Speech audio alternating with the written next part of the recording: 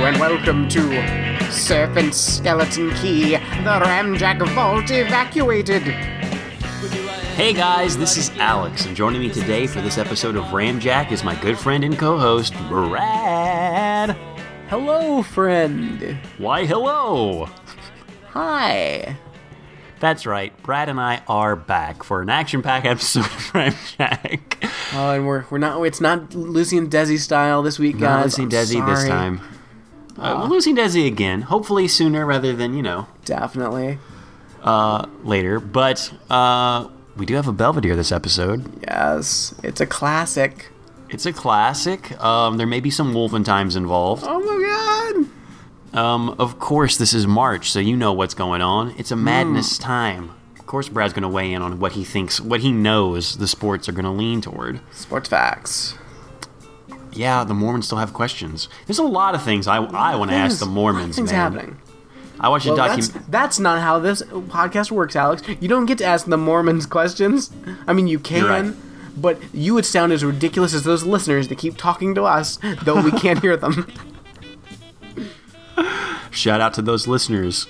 Guys, calm down. I watched a documentary last night, actually, called Tabloid. Have you ever heard of this? It's about a woman who fell in love with a Mormon. He went off on his mission without really telling her. They were engaged, but the Mormons didn't want... She wasn't a Mormon. So he went on his mission, and then she stalked him and basically kidnapped him. Ugh. He eventually escaped. And, apparently the tabloids went crazy with it. There's a lot of other stuff with the, Brad, I really think you should watch it, or we should watch it for Ramjack, because it's kind of hilarious and crazy. Defo. And it's called Tabloid, so I recommend it. But supposedly the Mormons were doing some shifty stuff. This lady was doing a lot of shifty stuff, but I mean, when you get the Mormons in there too, it's like, I don't know. There's a lot of shifty characters. But that's a whole other thing. A lot of shifty characters, and makes for an interesting documentary. Brad, I need your help to understand some stuff happening in pop culture right now. Oh, well, I've got my finger on the pulse. Now, you know... Netflix. Yes. I'm aware of it. Tell me about your feelings about Netflix. Just in general, like, how do you feel about them right now in March of 2016? Right now in March of 2016, when we got Daredevil, when we got more House of Cards, even though I haven't finished the last season, I feel like Netflix are champions. I feel the same way, but there are times that I have to question it. And let me read this to you from an article The Verge posted. The next Adam Sandler movie for Netflix has been announced. It's called The Do-Over. The premise is essentially this bank manager fakes his death and then uses the money, I guess, from faking it to take a grand adventure. That's the premise. It's like it's supposed to be an action comedy. It also stars David Spade. Fresh off of Joe Dirt 2. Which I feel we should watch that for the podcast. Do you know that's a movie about time travel? No way! Yeah. Okay, we're watching. That's a movie about time travel. Joe Dirt 2, time travel movie. You put time travel in anything, it makes it better. I don't care what you're talking about. Yeah. Hot Tub Time Machine is stupid and dumb, but the fact that it has time travel, I'm like, all right. Maybe... Joe Dirt 2 is a time travel movie that was direct to Crackle. So we could watch it, right? I mean, Crackle is free, which is commercials. How do you like your time travel Joe Dirt movie with commercials? Yeah. We'll think about that one, friend. I'm game for that in the near term. But so that's the new Adam Sandler. We all know that Netflix gave Adam Sandler a boatload of money and was like, just make all the movies you want. It's cool. Well, here's a quote from The Verge that's got me thinking about Netflix, and I just don't know if they need help. Maybe they need help, Brad. Maybe we need to give them advice. And I'll quote, "As easy as it is to criticize what we're seeing here, the movie. They're talking about the synopsis of the movie and how sexist and weird it is. There's a good reason Netflix supports Sandler's movies. A lot of people watch them. Yeah. More people watched Ridiculous 6 in the first 30 days on Netflix than any other movie during its initial 30-day period. What the fuck? Yeah. There have been good movies to come to Netflix, and you're telling me that the Ridiculous 6 rolled in more? Of course. That seems of course crazy. It did. No, it doesn't. No, it doesn't at all. First of all, a lot of people don't watch good movies. Second of all, even when you do watch good movies, you have to make a point of watching a good movie. There's a ton of movies that I'm sure that are very good that I want to watch, but I'm like, I gotta be in the right mood. I gotta plan for that. People can watch a stupid Adam Sandler movie. First of all, dumb people love Adam Sandler movies. Like, he's made tons of money. Those Grown Ups movies, they made all the fucking money. So yeah. Dumb people, stupid people, people that like shit, and people that are drunk and like, oh, let me put on something stupid. Or, let's see how bad this is. Yeah, it touches everybody. It's for everybody. Stupid Adam Sandler movies are for everybody under the right conditions. Good movies are only for some people under the right conditions. You are completely right. There's a lot of movies that have just now, that were Oscar buzz this last season, that are now you're able to rent them through all the outlets, like to stream. And I'm intrigued by it, but you're right, I need to be in the right mood. I could put on an Adam Sandler movie at any time, not pay attention to it. I don't really like Adam Sandler movies, so that's probably not me. But one that's similar to that, as I've heard the new Pee Wee Herman movie that just dropped on Netflix. They said it's like that. They said it's already dropped. They said the review said essentially what you said. It's like, it's not a great movie, but you can easily put it on as background noise, and there's moments of actual comic brilliance, but a lot of it's kind of hit or miss, and sometimes when it misses, it's awkward. But it's a movie on Netflix. We're okay with that now. Which, and also what you were saying. Sorry. You mentioned Oscar movies. I just pulled up the list of Oscar movies because I was just like, oh, what were the Oscar movies this year? And I was like, oh yeah, I've seen none of these. I've gotten Mad Max on my Kindle, and I'm gonna watch it at some point. But guess what? I haven't gotten around to it yet because I want to wait and not watch it on a bus. And I spend most of my time on a bus, by the way. So when am I gonna watch it? I don't know. Like, there's other things to watch. I'm sure it's great. Everyone says it's great. None of these. Okay, fucking The Big Short. No, I've heard that's whatever. Bridge of Spies. Nope. Brooklyn. No. The Martian. I know people like it, but nope. The Revenant. No. Room. Huh? Spotlight. Like, I don't want to watch any of these movies. No, thank you. Ex Machina is cool. Mad Max is cool. I've heard The Big Short is interesting in the fact that it's... Do you know what a short is in the stock? Like, how you make money off of a short? Great. Most people don't. It was like them betting against the housing bubble burst, and they bet that it would, essentially, more or less, and they made tons of money from it. So I guess that's a movie. I guess.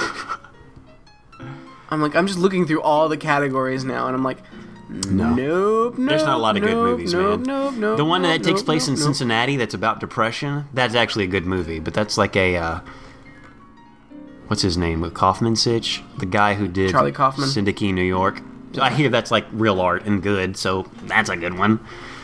But you're right, there's not a lot of... I want to see The Danish Girl, because they're just like Eddie Redmayne, and that's neat, because it's about a guy who's, I definitely want to see that. That looks terrible as well. I don't want to watch these movies.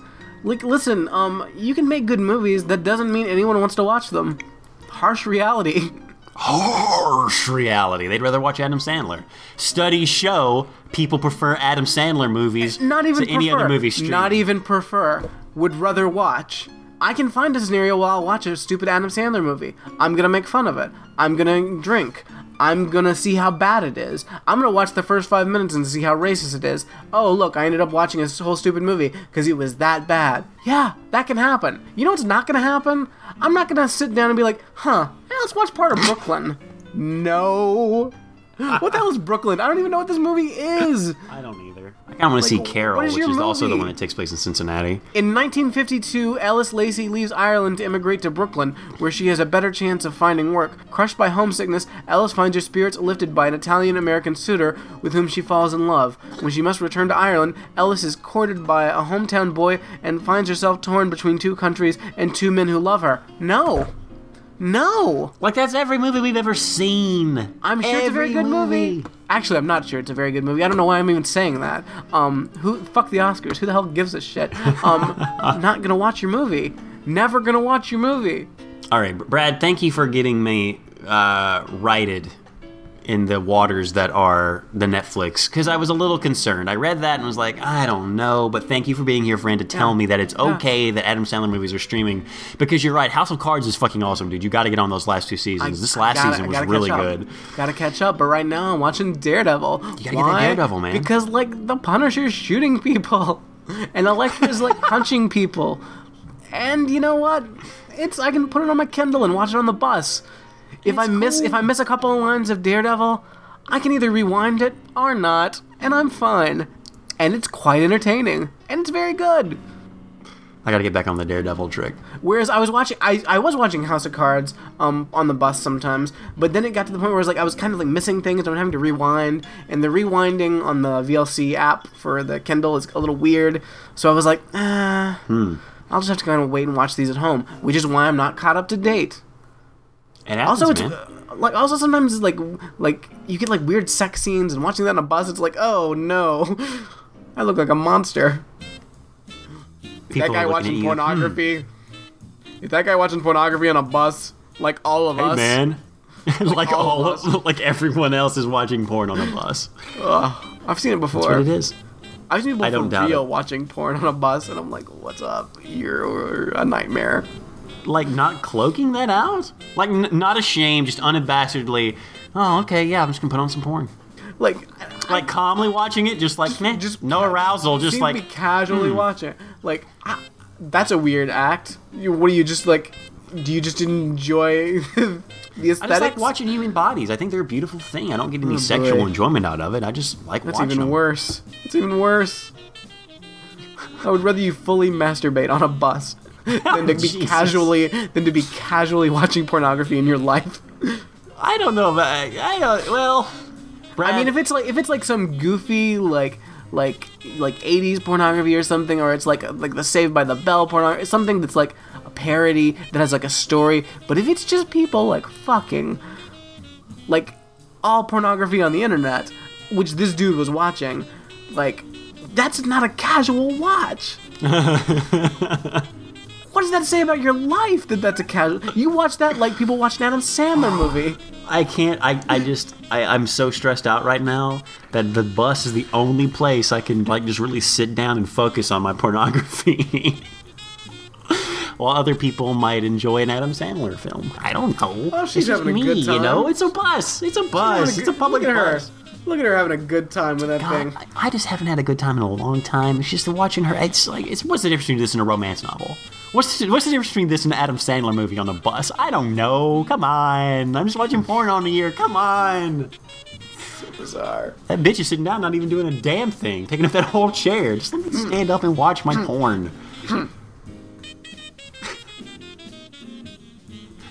That's what her face looks like. I'm making the face of the tiny woman. It's crumpled up. It's very angry. It's definitely judging you, and she doesn't like anyone to look at her. Also, you can't see, but her feet aren't touching the ground either. Oh, maybe that's why she's mad. I hate when my feet dangle. I'm afraid they'll just fall right out.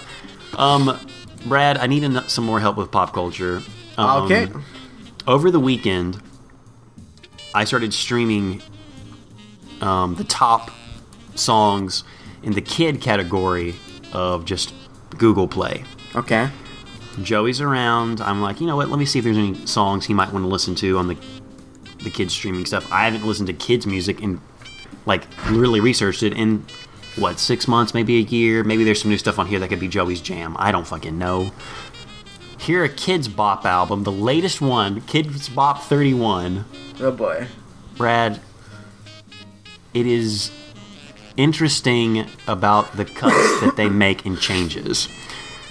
Before I get to what I heard, let me give you some of the changes they've made in the past. Now, Kids Bop, I'm assuming it's made for Mormons, because they take anything that might even hint at being suggestive and change it. But really change it.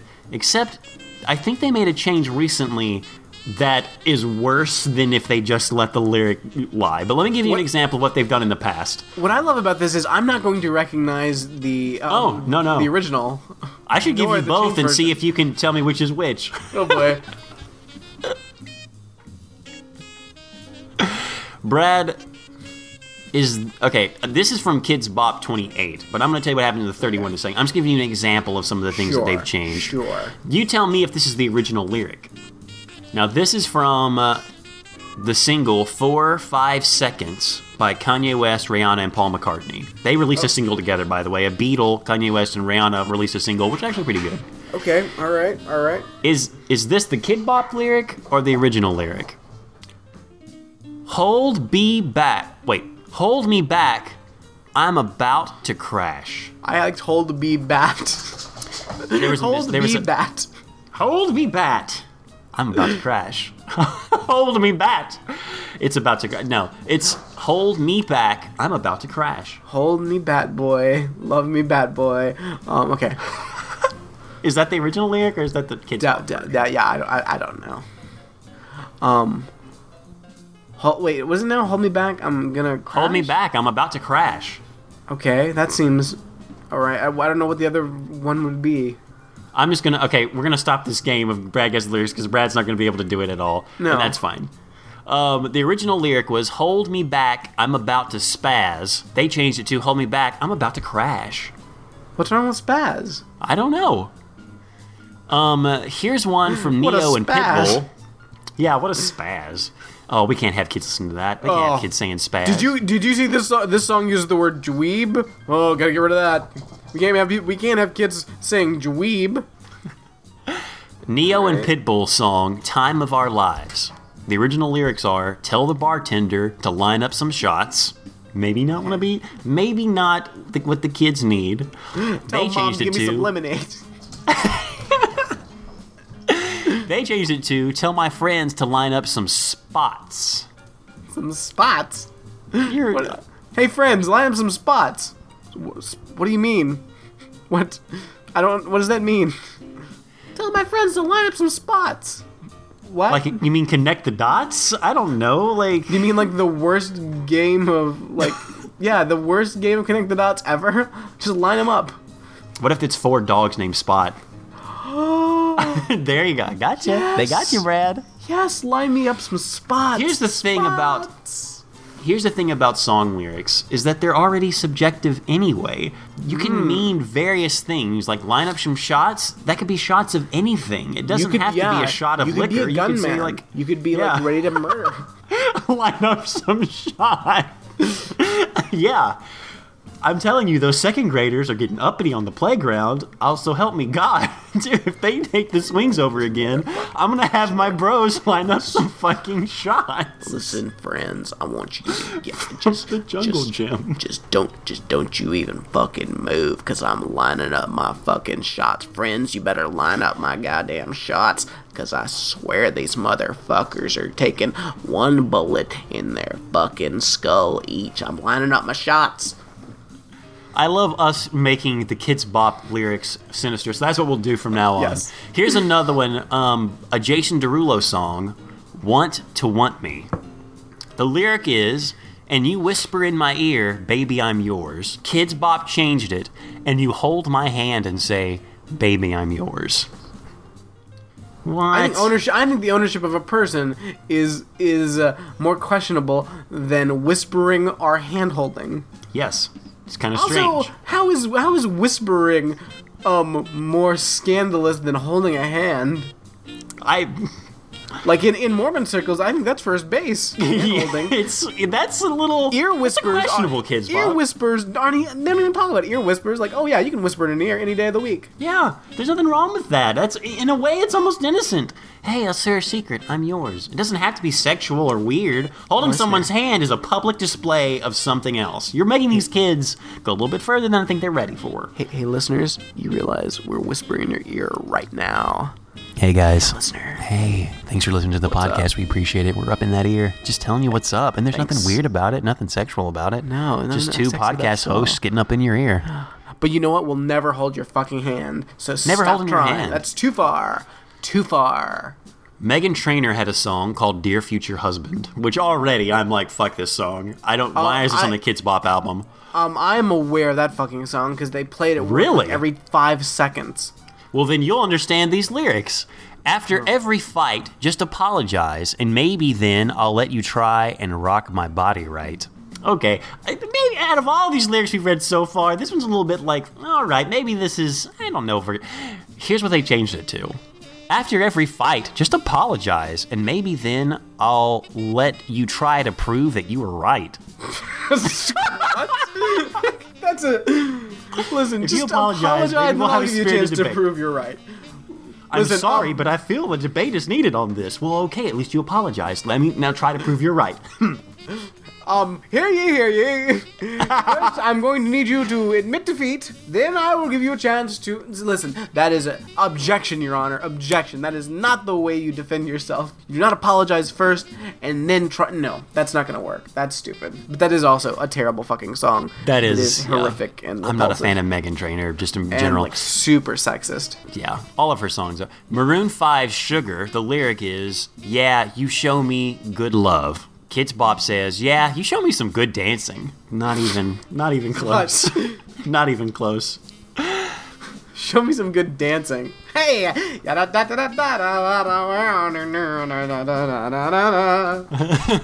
I'll show you some dancing. Another Kanye and Rihanna song, 4 or 5 seconds. The same one we did earlier. It was the same song. Also Paul McCartney. If I go to jail tonight, promise you'll pay my bill. Hold up, Kids Bop said. Kids Bop changed the lyrics. If we're going out tonight, promise I'll pay the bill. What? Well, first of all, you've changed who has to do something in that. Yeah. Yeah, if we go out tonight, I promise I'll pay the bill. I think you should have set that up before. I mean, you're offering to go out. I feel like this is a decision that should be made earlier. I don't understand what this have you not paid the bill? What's happened here? I need to understand this relationship, Kids Bop. 2 more before I get to the one that rocked my world this weekend. Taylor Swift's song Style, and I got that good girl faith in that tight little skirt. Changed it, and I got that good girl faith and a favorite shirt. Wearing my favorite shirt, guys, and I got that good girl faith. What's up? I'm ready for the weekend. That doesn't mean anything. You've robbed the whole song. You've robbed that sentence of any meaning. What is good girl faith? First of all, do not associate faith with something good. It's not a thing, unless you're using it in an ironic way like the sentence originally conveyed. Kids Bop, go fuck yourself. And in a song called GDFR, the original line is, your girl just kissed a girl, I do buy chicks. Just absorb that for a second. Your right. girl just kissed a girl, I do buy chicks. They changed into Kids Bop, why are you even bothering with this song? This song is not because for it's you, popular, Kids Bop. Brad. If we do not change it, the kids will get influenced. They'll be thinking kissing girls is fine and that they can do buy chicks. I feel like Kids Bop is a gateway drug to like the real song, though, right? It really is. It really is. Because if not you're like changing crazy anything. parents that buy your kid Kids Bop, you're just introducing them to the song so they like it, and then they hear the real one and they're like, oh, that's different, and I like it because I'm not supposed to be hearing it. So hey, Kids Bop, you're a gateway drug. It's an odd form of censorship, which emphatically Brad and I are against. We've said it many times. It's Yes. just a strange. It's stupid, and in many cases dumb. I don't get it. Just teach your kids not to be but- scared of words. Yeah, so okay, the original line, your girl just kissed a girl, I do buy chicks. They changed it to, your girl just danced a twirl, I do high kicks. No! No! That's almost adorable, though. That's so cute. Your girl just did a twirl? I fucking do high kicks. What's now? We're dancing.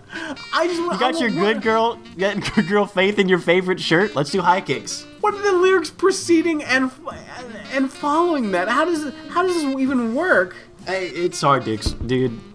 I don't. Okay, so that was the old Kids Bop. New Kids Bop, there's 2 lines just off the bat I'm just going to say from memory. There's a song by Drake called Highlight Bling, which is about late night cell phone calls.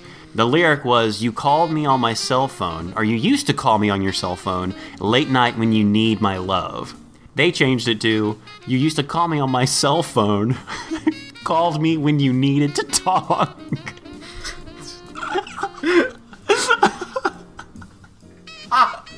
That's not even catchy. It's so weird. And it's sung by a kid tween, and he sounds like a brat. He sounds like a baby singing a song. It's just silly. But the one that's the most questionable, I think, to this point in Kids Bop, and maybe worse than the original song, it's another Taylor Swift song. It's called Wildest Dreams. And the lyric is, he's so tall and handsome as hell. Kids Bop can't stand for that. What's wrong with that? He's so tall and handsome as hell. Now, when she says hell, it kind of has a trailing thing. It's like, so tall and like handsome as hell. So it's kind of like trails a little bit. This is what Kids Bop version is. He's so tall and handsome as wow. But it does not sound like wow when they say it. It's like, he's so tall and handsome as wow. It sounds like the weirdest. Handsome as wow. It sounds like a weird moan. It doesn't come off as wow at all. Handsome as so it's almost like he's so tall and handsome as. It's so weird. It's like, I'm sorry, what did you change it to, Kids Bop? Why can't you have handsome as hell? What's wrong with that? Dude, hell is a bad word. It's a dirty bad word. So you change it with wow, that sounds like a sigh, but like a longing sigh. It's Kids Bop. You need to check yourself, guys. You need to relax. I don't know if at Kids Bop 31, I don't know if there's a place for Kids Bop in 2017 for sure. Let's just stop it. Yikes. Alex, going from those friends, I was thinking maybe we could take a second to check in with some dear old friends of the show at LDS.net. Alex, we've helped a lot of Mormons in our day. It's one of our great passion is to help Mormons with all of their problems that they generally post on their own website, LDS.net, in their advice forums. I just got some questions here, so hoping you could help these Mormons out. All right, sweet. Hi guys, I'm just a rough rolling stone. Uh-oh. Oh wait, no, sorry. They've redesigned their website, and it's very confusing now. Rough Rolling Stone is not his name. That's his title. You have a title now? Well, because like you're either like a senior member. I see a dungeon master. Rough Rolling Stone.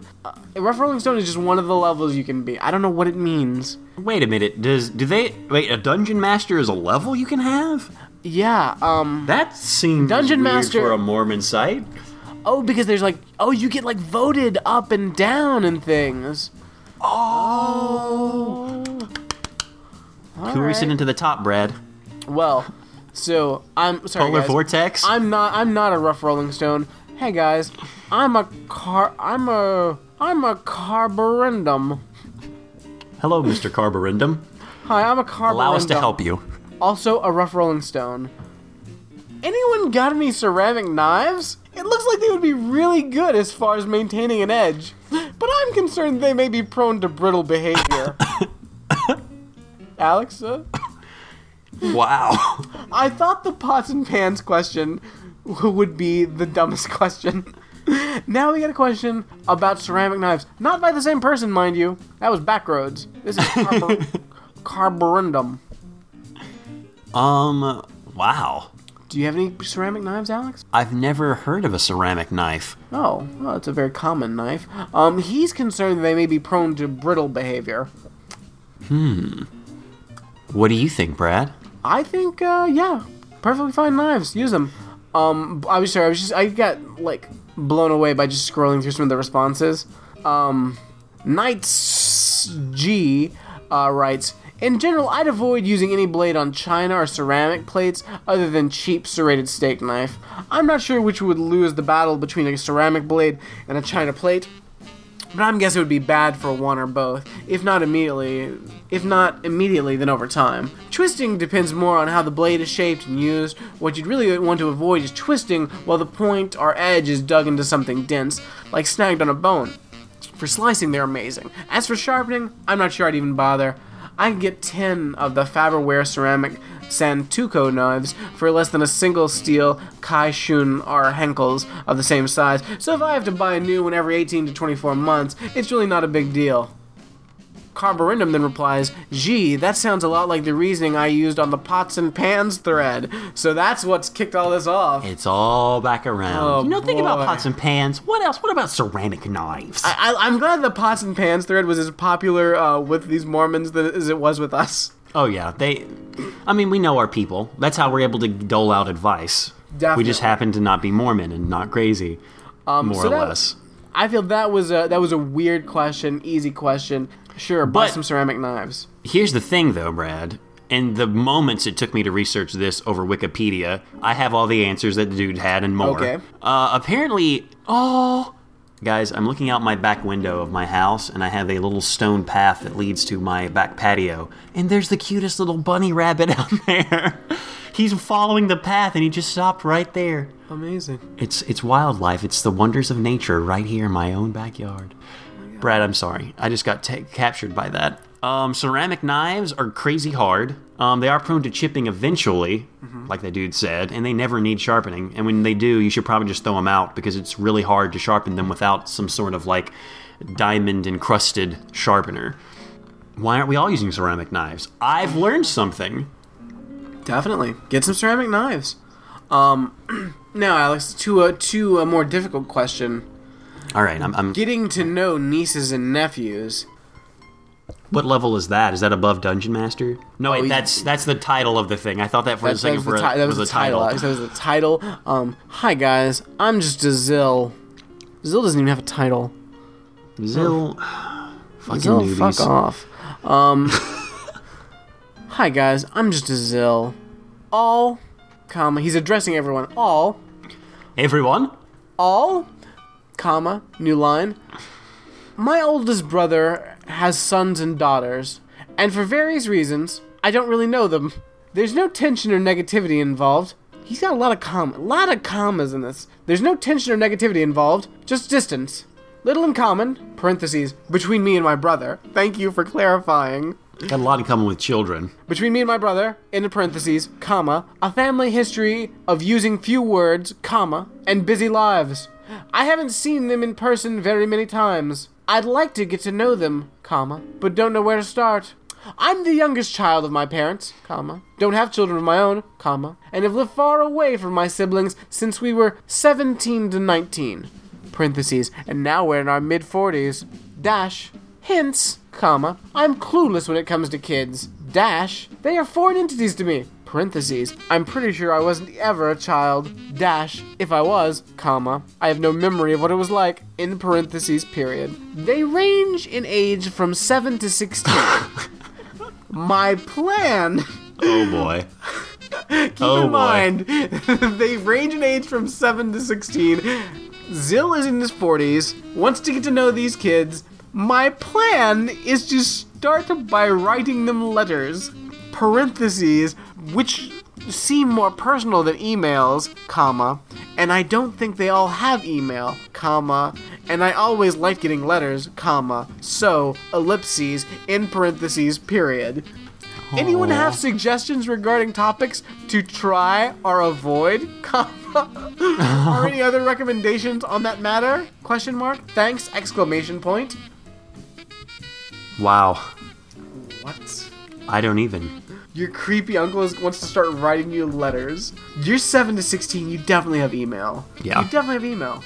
You for sure have email. That 7-year-old probably has their own iPhone, and yeah, they're already Snapchatting with other people. Definitely. No one writes letters anymore. Children aren't writing letters. Children could care less about writing letters. I agree with you. It does seem more personal than emails. True. It's too personal.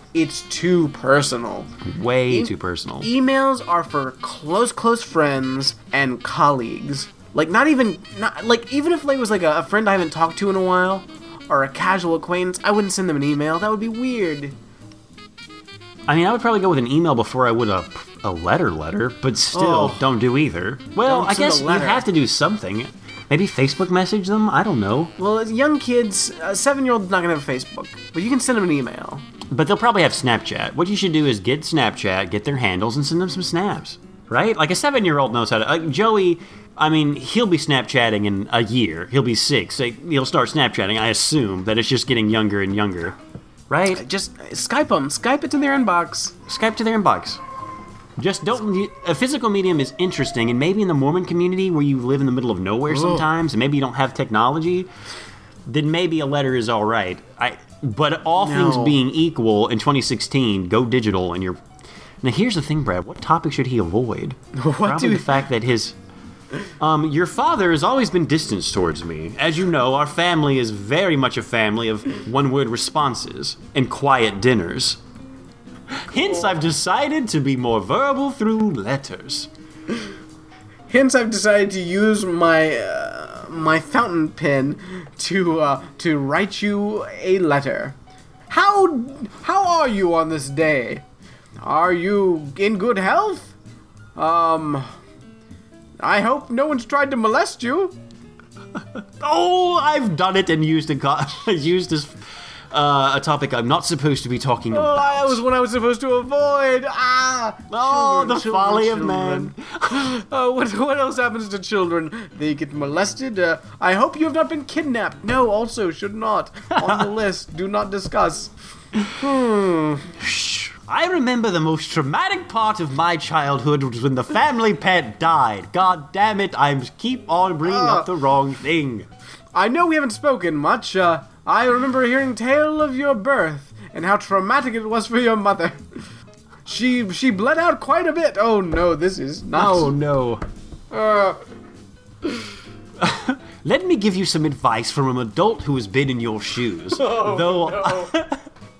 Though I must admit, my memory is not what it once was, and there are suspicions that I may have never been quite a child. Tip number 1. When you hear a sound at night, be sure to stay in your bed and not wander down the hall to your parents' room. Trust me, you may walk in on something you can't unsee. Yikes. Yeah, dude, I don't... Maybe don't. Just, you know what, you've gone this far. Look, like, those kids are 7 to 16. Like, you're not in their life. It's just, it's okay. You're 40. I would say try to get in contact with your brother and be like, isn't it weird we haven't been talking? Because he probably talks just like you. I mean, you both could write letters and it'd be fine. You know what? Here's what you do. This is something I would never advise. In fact, I'm hugely against, but it's better than writing a letter. Go to the fucking grocery store and buy a fucking card. Put $20 in that card and write a short note. There you go. If you want to get on the kids' good side or anyone's good side, give them stuff. Yeah. Hey, I thought about you. Here's $20. What? There's more where that came from. Keep up a dialogue. Let Garfield say the things that you shouldn't. Oh, Mondays, am I right? That's actually a really good idea. I'm against it because I think cards are the worst. They are. Like, never giving anyone a card. Like, it's a waste of money. It's stupid. It's impersonal. It's terrible. It's cliched. No one ever give me a card unless it's ironic. I mean, that's for people our age. Children won't even... They're like, what the fuck is a card? Yeah. No kid wants a card. Listen, let's say, if you're the best kid, What you do is you pick up a card, you pretend to look at the front, and then you open. It's like, what's inside? Is there money? Is there a check? What have I got? And then you pretend to like look at it and like, oh, that's cute. That's how you interact with a card. And also, in workplaces, don't make people sign cards for people. I hate that bullshit. That is dumb. Oh, hey, let's pass around a card. It's his birthday. Everyone writes a little cute thing. I'm like, ugh, I don't want to write a cute little thing. There was a while where I had a pretty good like scribble that looked like I wrote something, and I would just kind of do that and then write and then put my name. Mastered the art of just scribble inside of company cards. I've kind of lost, like, I was able to do it for a while where I would just kind of make a scribble that looked like I wrote a sentence, and then I would just sign my name under it, and then it would just be done. But I kind of lost it, and I can't really do it anymore. I had it for a while, I was doing it pretty well, but I've kind of lost it. I gotta do something, because I hate writing a little thing in cards. There was a moment, which I still hope would still continue, where we got very cynical with the messages that we put in our, like, for laughs. In cards. So on someone's birthday card, I would write something like, well, we've made it this far, comma, but the super volcano out in Yellowstone could go off at any minute. Ellipses. Happy birthday! Something that's like a sobering truth. Right. But a lot of times, like, especially, and this is why I hate work cards, because it's for somebody random that you barely know. Oh, I only do that to the people on my team. Yeah. Wrong side of 25, question mark? Ugh. Thank goodness a comet could come by and destroy the entire human civilization in a blink of an eye. But what do you write in a rando's card? Like a person that you don't know. In a rando's card? I think it's funny if you write that stuff in a rando's card. One, they don't know who the fuck you are either. And two, they'll only take it as funny. And if they don't, then fuck them anyway. Yeah. I mean, you can't get away with it at your work though, because you don't really interact with everyone. Like, no, I'm not signing anyone's card. I don't want to open a window before. to conversation. Well, that's true. I honestly, like, there have definitely been times when I just signed my name. I didn't write anything. Just like, me. That's it. That's all you get. You should find someone else's name. You should sign, like, any celebrity's name, like a Donald Trump, anyone. That's going to be my new thing. That's what you should do. Christopher Lambert. Who's hot in the news? Guess what? They just signed your card. John Travolta. Best regards, John Travolta. Make it look like someone actually took the card to a celebrity and got them to, like, autograph it. Holy shit, OJ signed this? Is this real? Is this real? Because a lot of times I just don't sign it. I pretend to sign it and then I just pass it off to the next person. Like, fuck this. I don't like cards. I don't like signing cards. Cards are stupid. I love pretending to sign it. If someone watched you for a second, they'd be like, you totally pretended to sign that, dog. I do. First, I scan them to make sure it's like not a religious bullshit in the card. Like, have a blessed. Nope. Not even gonna pretend. I'm just passing it to the next person. Not gonna put my name on that. I'm already against it. I think I'm gonna start this perjury thing of signing celebrities' names to stuff because that's just funny. That's the best idea. Sincerest regards on this your special day. Any celebrity. Yeah. Anyone. Followed by definitely better if it's like B list or C. The Dr. Ben Z Carson. List. Former president nominee, Dr. Ben Carson. Dr. Ben Carson. Marco Rubio. But sign it, former presidential nominee, hopeful. Yes. Marco Rubio. That's perfect. Like, that's like the best way to sign any card. We did it. We did it. We solved a question that was better than the Mormon question. Boom. Look at Ramjack solving problems for you. Brad, it's March. It's March Madness. Oh boy. Everything is basketball. The Coke Zero I have in my hand is branded basketball for this special season. Wow. And I know as someone who really appreciates the nuance of sports and knows all the sports facts, all of them, you love the March Madness brackets. I love March Madness. I love sport facts. I got them all. We're going to dip into two brackets. One, the bracket, and two, a donut bracket. Which do you want first? Give me the donut bracket. Donut bracket. Now, I'm not going to give you all of these. What if we're going back and forth? Okay, we'll go back and forth. Okay. Which of these two donuts sounds more appetizing to you, and which do you think would win in a competition? All right. The chicken and waffle donut, or the blueberry cheesecake donut? Having a blueberry cheesecake, obviously. Brad. Obviously. What do you think a chicken and waffle donut tastes like? It probably tastes like those weird chicken and waffle potato chips that they put out like last year or the year before. It was like, this is weird and salty and a donut, and it's really salty. No thanks. I'll just have this blueberry donut. Blueberry cheesecake donut sounds delightful. Do you think the chicken one has chicken on it?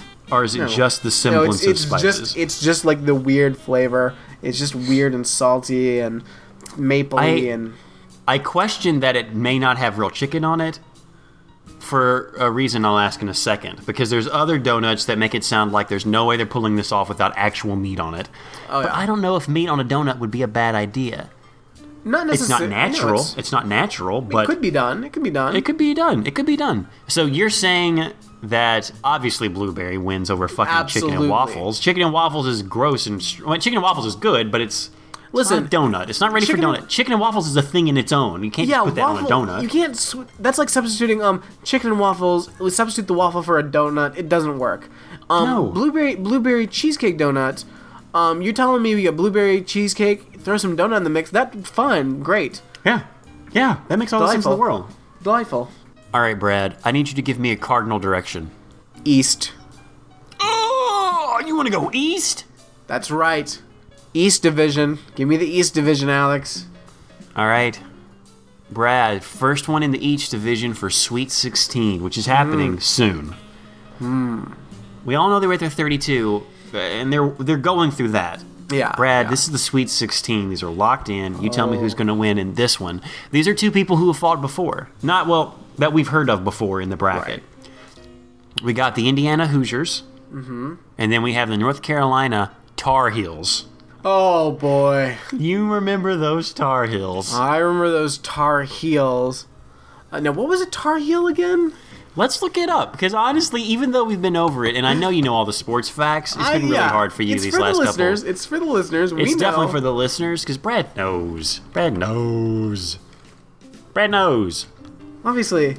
The exact origins are unknown, but most folklore has us believing that it comes from the fact that tar, or pitch, created from a certain type of plant in the North Carolina forest, would turn the heels of your feet black.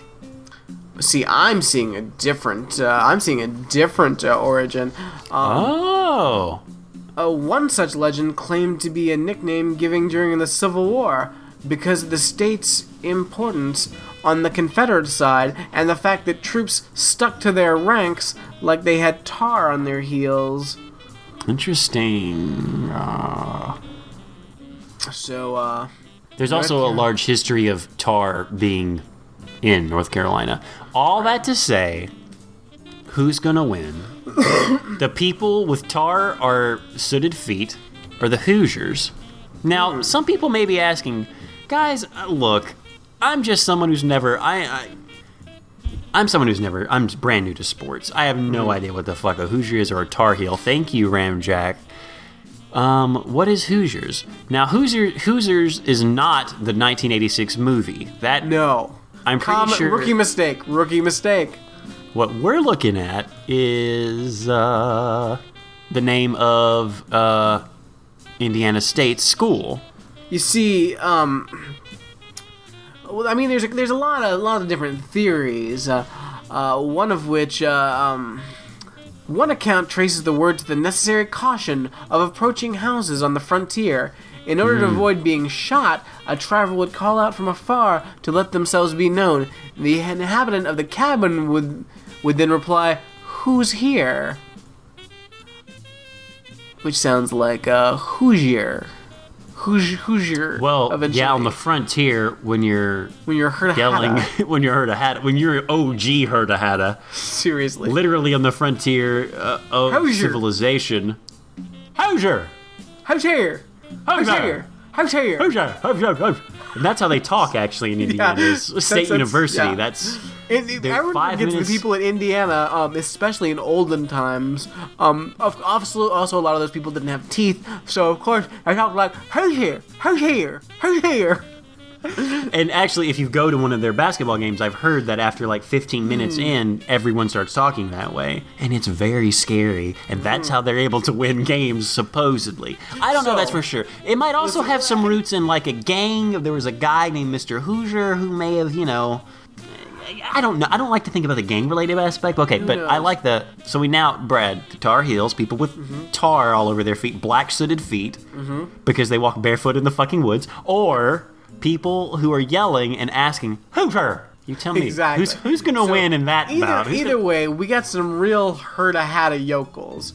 Now, these Tar Heels, they stick together, and I think that's an important thing. These Hoosiers, well, the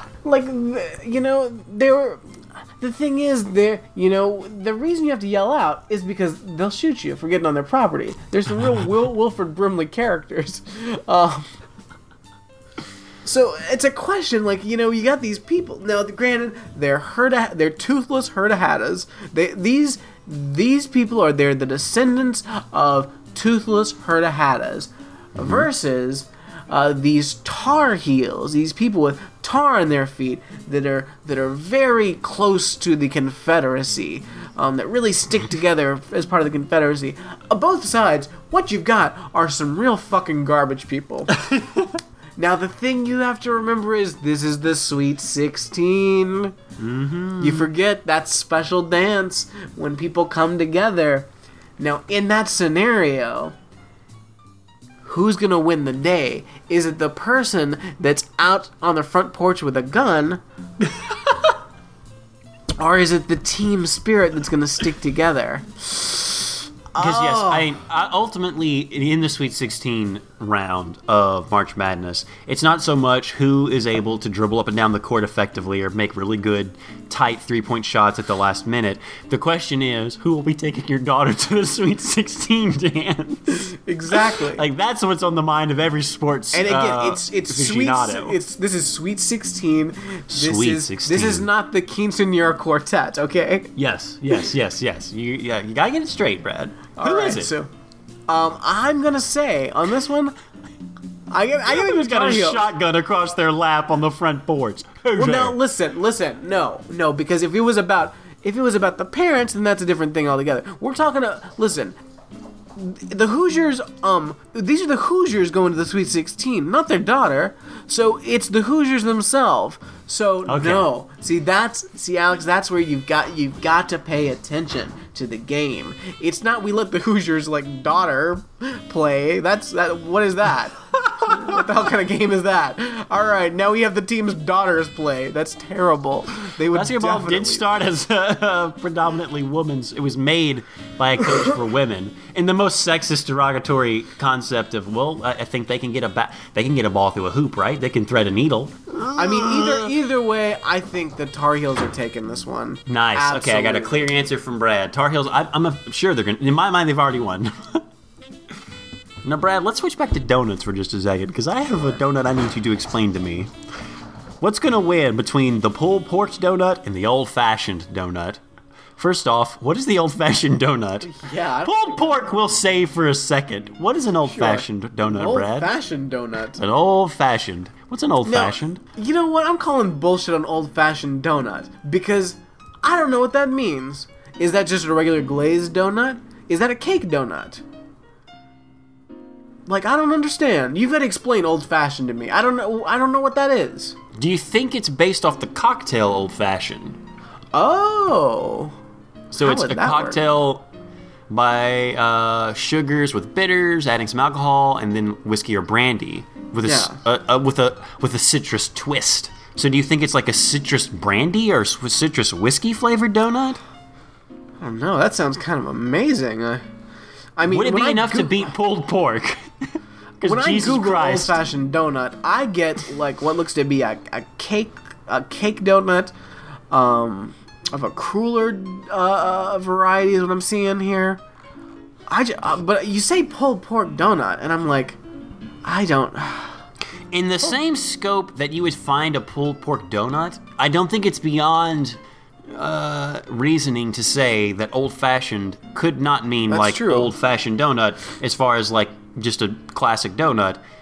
or you would use those words. Using the word or term old-fashioned. Yeah, that's true. It's old-fashioned also. It's not old-fashioned. I'm sorry. There's an ED at the end, which makes me think even more that it is based off the whiskey or brandy with a citrus twist. Donut versus pulled pork. I don't know what a pulled pork donut is. The last time you said something about chicken, and I was like, I don't know about chicken on a donut. I was like, maybe pork with a donut. I almost said it. Really? I almost said those words. And now I'm like, listen, and I don't know. Maybe it's because like I there's a barbecue place right by the house that I walk by on my way home, and I keep thinking I need to stop in there and grab a barbecue sandwich because it's quite good. I feel like I could go for a pulled pork donut. I'm in. Pulled pork donut. Really? You're going to say that the pulled pork right. donut wins? I'm not taking a chance that this is based on the drink Old Fashioned, because that does not sound like a good idea for a donut. And if it's just a regular donut, well, fuck off, regular donut. You don't get to be in the mix. Who are you? Because again, the images I pulled up look like cake donuts.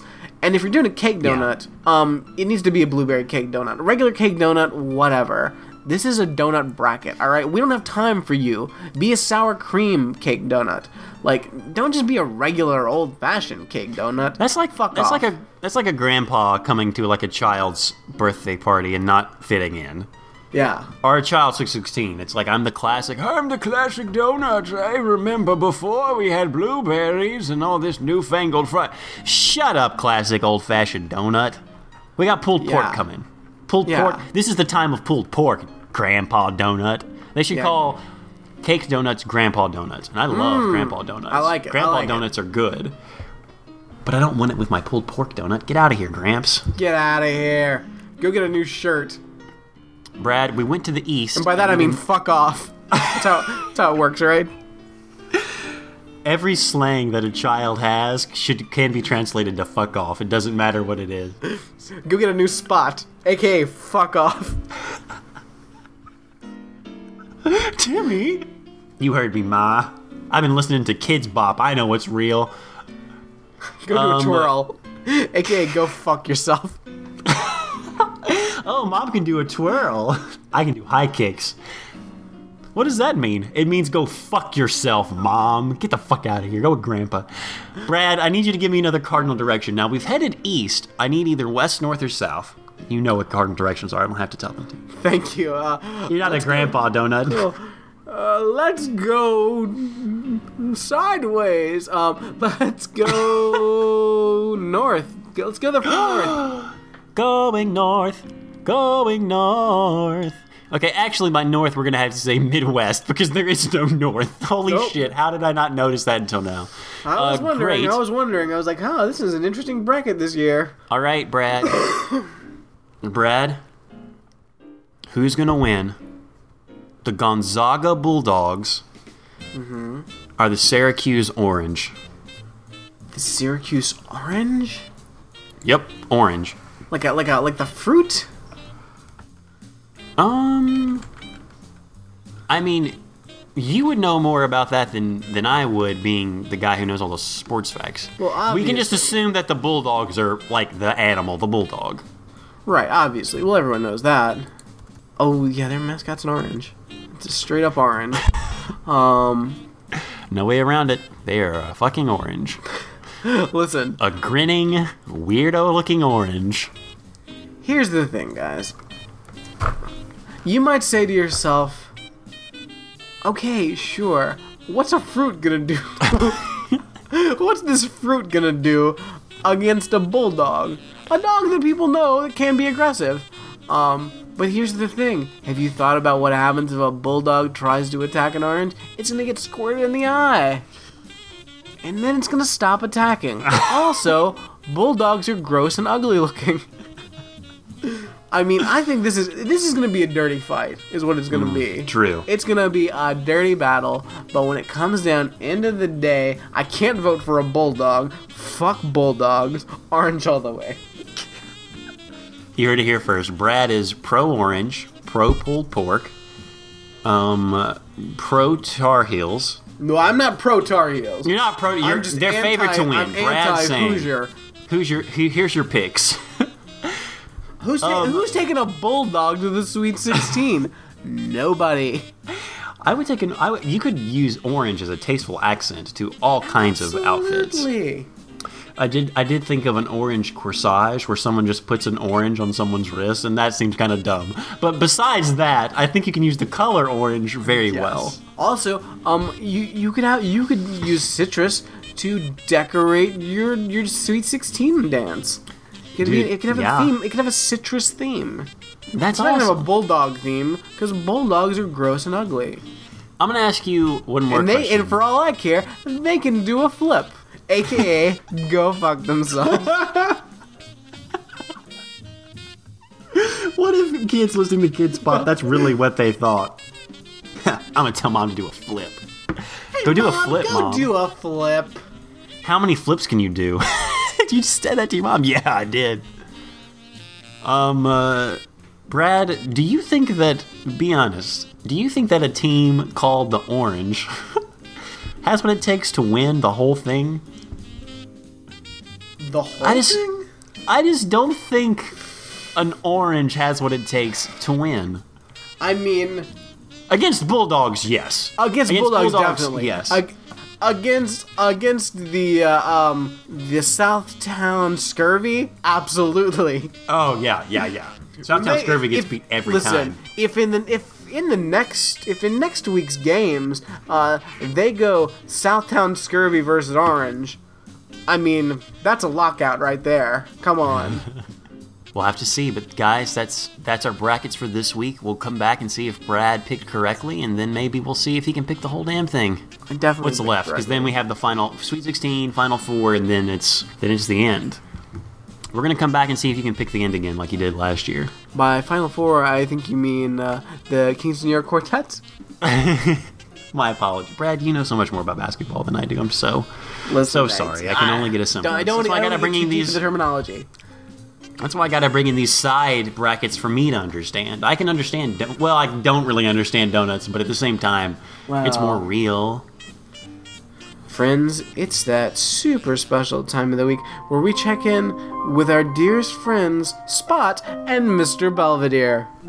Streaks on the china, never mattered before. Who cares? Guys, every time we do this, we also like to pit ourselves against a clock and see if we can summarize an episode in as close to a minute as possible. If it's under 55 seconds, you're a chump. If it's between 55 and 59, you did good, you're a winner. If it's over a minute, fuck you, go do a flip, because you forgot. Oh. If you hit a minute on the dot, you are a Braveheart.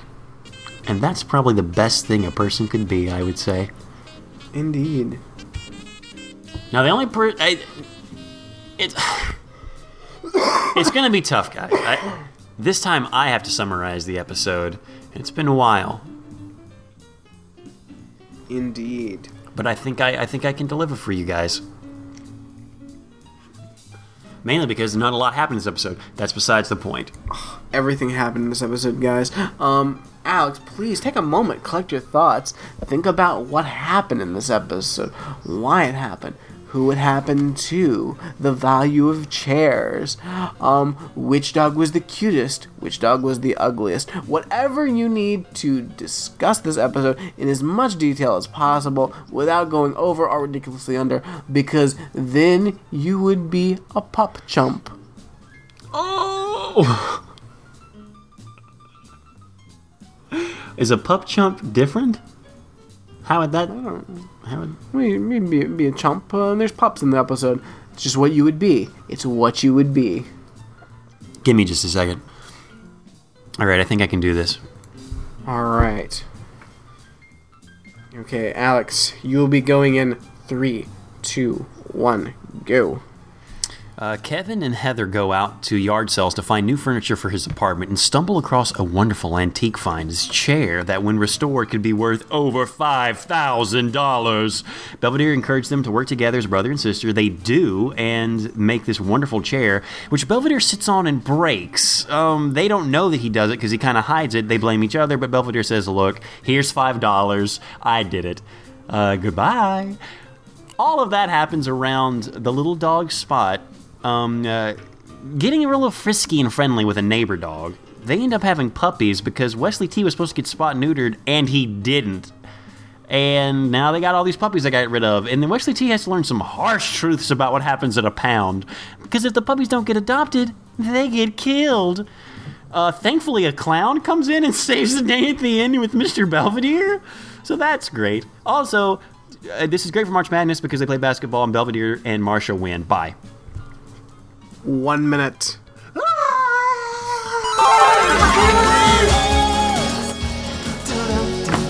Guys, thank you so much. Thanks. Right on the edge. Right on the edge. Guys, I really want to thank March Madness and Mr. Belvedere and Marsha for playing basketball in this episode and winning against the other part of the team. I'd like to thank puppy dogs everywhere. I'd like to thank Bob Barker. Yes, have your pets spayed and neutered. I'd like to thank Brad. I'd like to thank you guys out there. I'd like to thank everyone. Thank you. And Coke Zero, obviously, because it helped me get through this.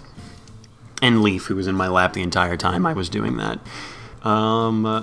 Real quick question, Brad. Did Belvedere and Marsha play basketball against the other family members, or am I remembering that incorrectly in my head? Oh, that definitely Because that's at the happened. beginning of the episode. Okay, it was basketball. Yes. Good. Because there's some weird line about Belvedere talks about stilts, and I don't quite understand. Did Belvedere use stilts in a game of basketball? That would almost be impossible. That seems like it would be much more difficult. Because George says something about where'd you learn to do that? Oh crap! What's it called? Alex, you know this Slam sports. dunk? Yeah, slam dunk. A hook shot? Slam dunk. Slam dunk is the word. I'm glad you knew that sport fact. I was testing you. Oh, thank you. And Belvedere says like, well, it was pretty easy with the stilts. So I'm like, I feel like playing basketball with stilts is definitely harder than playing basketball, right? Yes. Right. One, I don't think you can dribble with stilts. Like, you have to have an overinflated ball, which, ball inflation is not something you want around your sport in this day and age. Now, in the 80s, I'm sure it was fine. Like, were they micro stilts? I mean, the higher you can get to the goal, the rim, the better, so. That's what I always say. The hoop. All that to say, Marsha and Belvedere destroy Wesley T and George. Old man George. Old man George. Yeah. Kevin and Heather come in off the street and are like, hey, we're going to go see if I need more furniture for my apartment. We're going to go look for it. We're going to go look in the attic together, wink at each other. Why don't you go to the yard sales? Fuck. Yeah, I guess we'll go to the yard sales. Yeah. It's super weird. George's like, oh, there's a bunch of old junk up in the attic. Why don't you go up there and look? And it's like, oh, okay, cool. Maybe I'll take that clock with the horse that's got a clock on the inside of its stomach. And George's like, that was a wedding present. Worst wedding present ever. Sounds like a pretty bad wedding present. Oh boy. P.S. Alex, I hope you'll be receiving it soon. I'm sending you a clock that is on a horse's stomach. If we had done this episode before the wedding, that would have been the best wedding present ever. If One. only. And if we talked about it, we were gonna record one last week, but it was just not enough time. If we had done Sadly. this, I would have That found would've been a perfect. way to put a clock on a horse's stomach. Like here. That would have been amazing. That's the gift to give now. Clock with a horse in it. This is a random aside, but it has to do with that clock. So they did some polling outside of, let's say, grocery stores. Because, again, I can't talk too much about some of this stuff at work. But let's just say, in theory, I love hypothetically, this. Theoretically around grocery stores. they were asking customers how they felt when they came out of a grocery store. Like, how did your shopping experience go? How do you feel grocery shopping? And, of course, people feel stressed because a lot of people have stress around eating. Mealtime. I mean, it's a contention area for most people. How am I going to get food? I mean, that's an old school, like, bred within us from humanity's dawning. What the fuck am I going to eat? How do I feel? People get a little stressed out about it. I feel stressed out because I've had to yell at somebody to put my grocery bags down. There you go. So you have that to worry about. And they showed pictures of what people told them, like little things to help visualize. So there was one that just says, I feel stressed. They had the word stress written out. A lot of the other ones had to do with I feel like I'm going to battle when I go to a grocery store. So there was like someone in a trench. Another one, they didn't actually speak to the graphic, but it was a graphic of a clock with a belt around it. Now we take that as time's, like, I guess I feel like time is squeezed, but I'm not 100% sure what that's supposed to mean. So Brad, can you tell me what you think that means? Oh, that means... Apropos of nothing, never explained. A clock with a belt around it. That means clock can't keep its invisible pants up. I feel like a clock that can't keep its invisible pants up. I'm sorry. And I only know how to use visible means to keep my invisible pants up. Which is ironic because no one knows I'm wearing the pants. But I feel like the pants are slipping off, and I don't have an invisible belt, so I've got to use a visible belt, which makes me look like I'm just wearing a belt. The survey was 100 people. One person said what Brad just said. There's always one, in a group. There's always one person that's right. Sir, when did you come to the grocery store today? My medication, but they didn't have it today. It's the third time this week. I came to buy a visible belt. Unfortunately, all they sell here are groceries. Maybe they sell invisible belts, but I couldn't buy in the department. It was invisible, you see. Or do you? Oh, I don't feel well. That's what it was, a survey of 100 people. There was the one person. The family has to run outside because Spot's on the loose and he's terrorizing the Huffnagels, as they always do. Defo. The Owens family. I was so happy to hear mention of Spot, because even though the episode is titled Fixed, it didn't quite dawn on me that what we were talking about until like halfway through the episode. Oh, yeah. I thought that George was going to get a vasectomy or something and thought that was going to be gross and weird, but I mean, it's the 80s, we're tackling harsh issues, and we are tackling a harsh issue or a harsh reality in this episode, but it's kind of saved. They wait to throw that punch at the end. I would say to mild effect. I don't know, I feel like this episode is really, like teaching you a lesson about you need to get your dog fixed.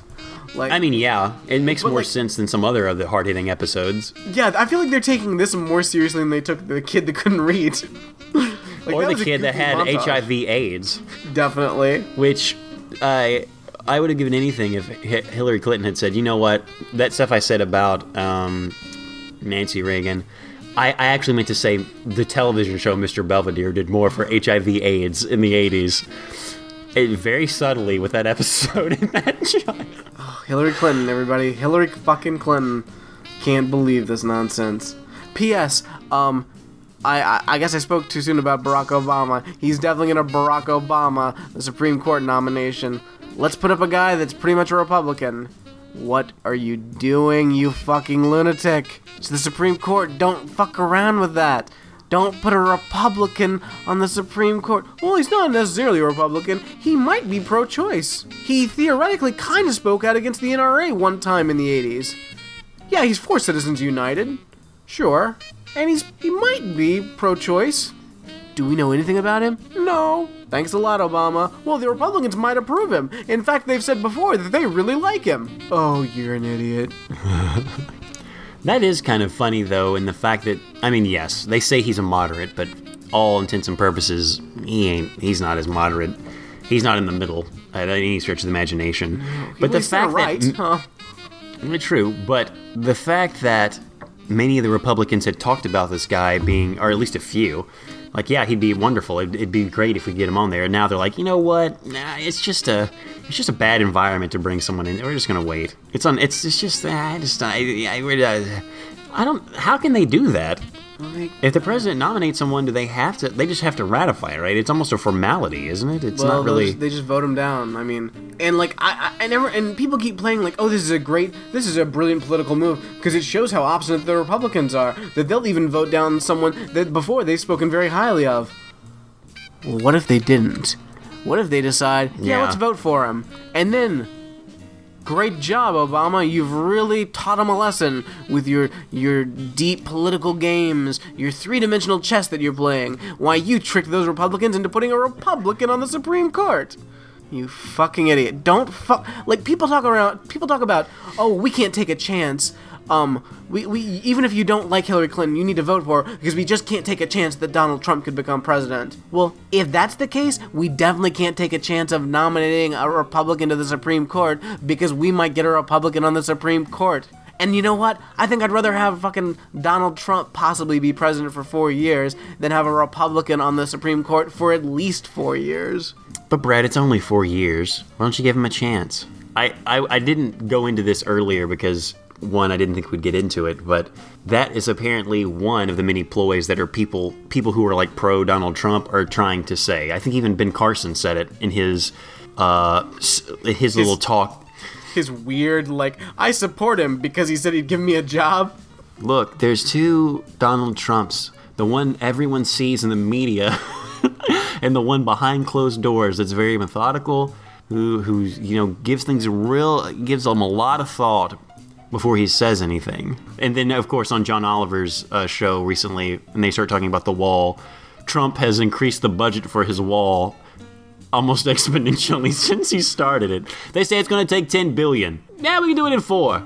If you know what you're doing, it's 4. And then, like, every month or few months past, then he's like, yeah, it's going to take 6 or 8. It's going to take 8 or 10. It might take 10. It might take 12. It might take 14. It's like, dude, your wall is stupid.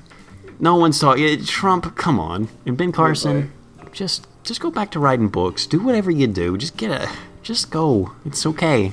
Right. If there's any wealthy Swedish ladies listening that are looking maybe to settle down, I'm free and looking to become a citizen of your country. Brad's got a wonderful dating profile. Go there to the Ramjack Wiki and just look it up. Yeah. Or to any of the, I guess, dating sites that Brad may be on. Guys, also, still, send in your bell pepper recipes and your dating profiles for the contest. We've only, theoretically, kind of received half of one entry. So, please send them. I made a bell pepper recipe this weekend. Oh. It was a Philly cheesesteak stuffed bell pepper. Nice. As someone who does not like mushrooms and does not like onions, it was fucking good.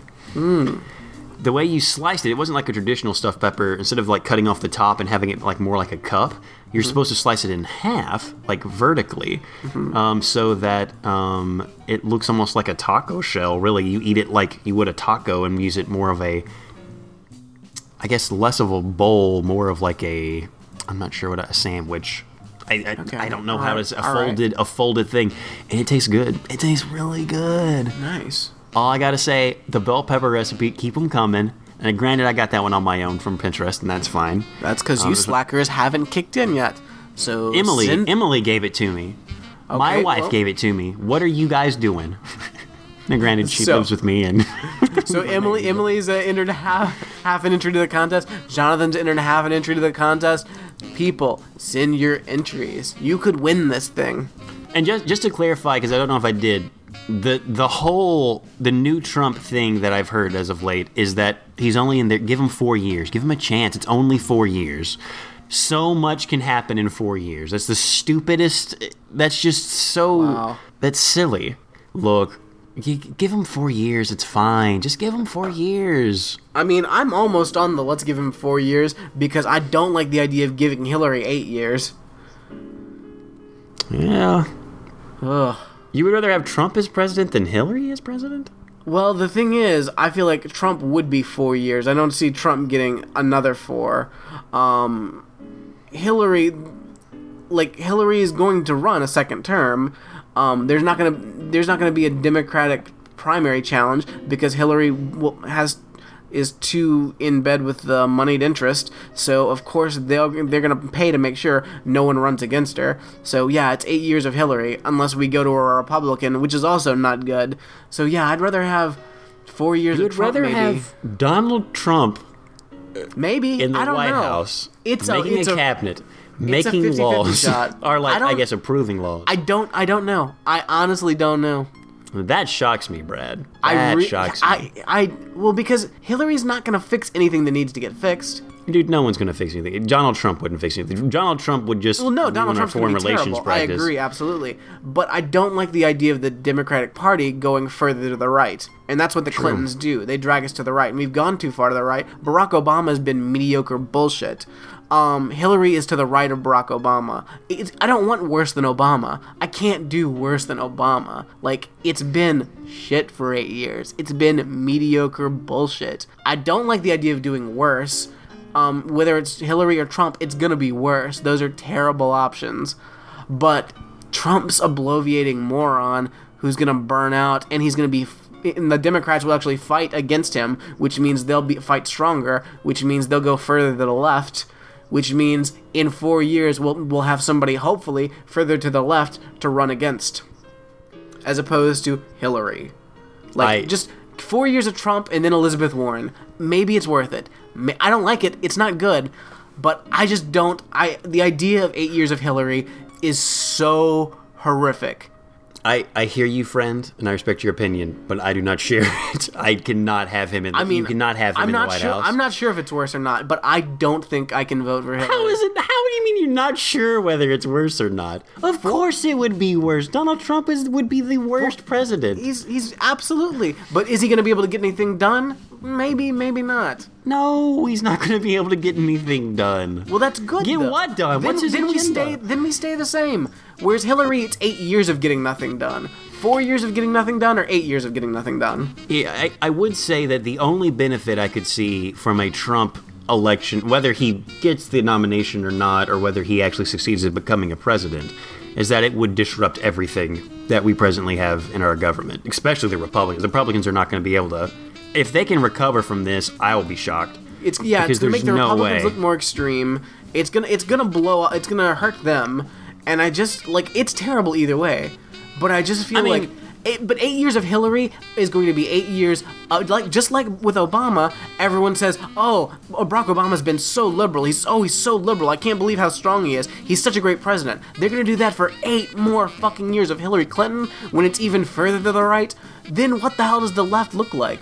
I mean, let's not... Obama's not that liberal, dude. We know that. Most educated people who pay attention to it are not making that claim. You're talking about Fox Sports people. I'm talking about everyone in the government, everyone that's actually doing shit. Like all the political talk. Like if you turn on the fucking news, I'm not talking about like Fox News. I'm talking about all news. Oh yeah, I mean you're right.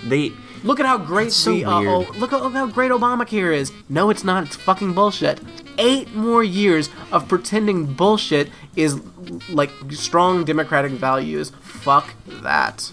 I would almost, to add to this point, you're right. If you turn on the news, you're going to get a mixed story, but most of it is, all right, Barack Obama is the person who's in the White House that the liberals voted in, therefore he's the most liberal. When he's not, he has a track record of not delivering on any of those things.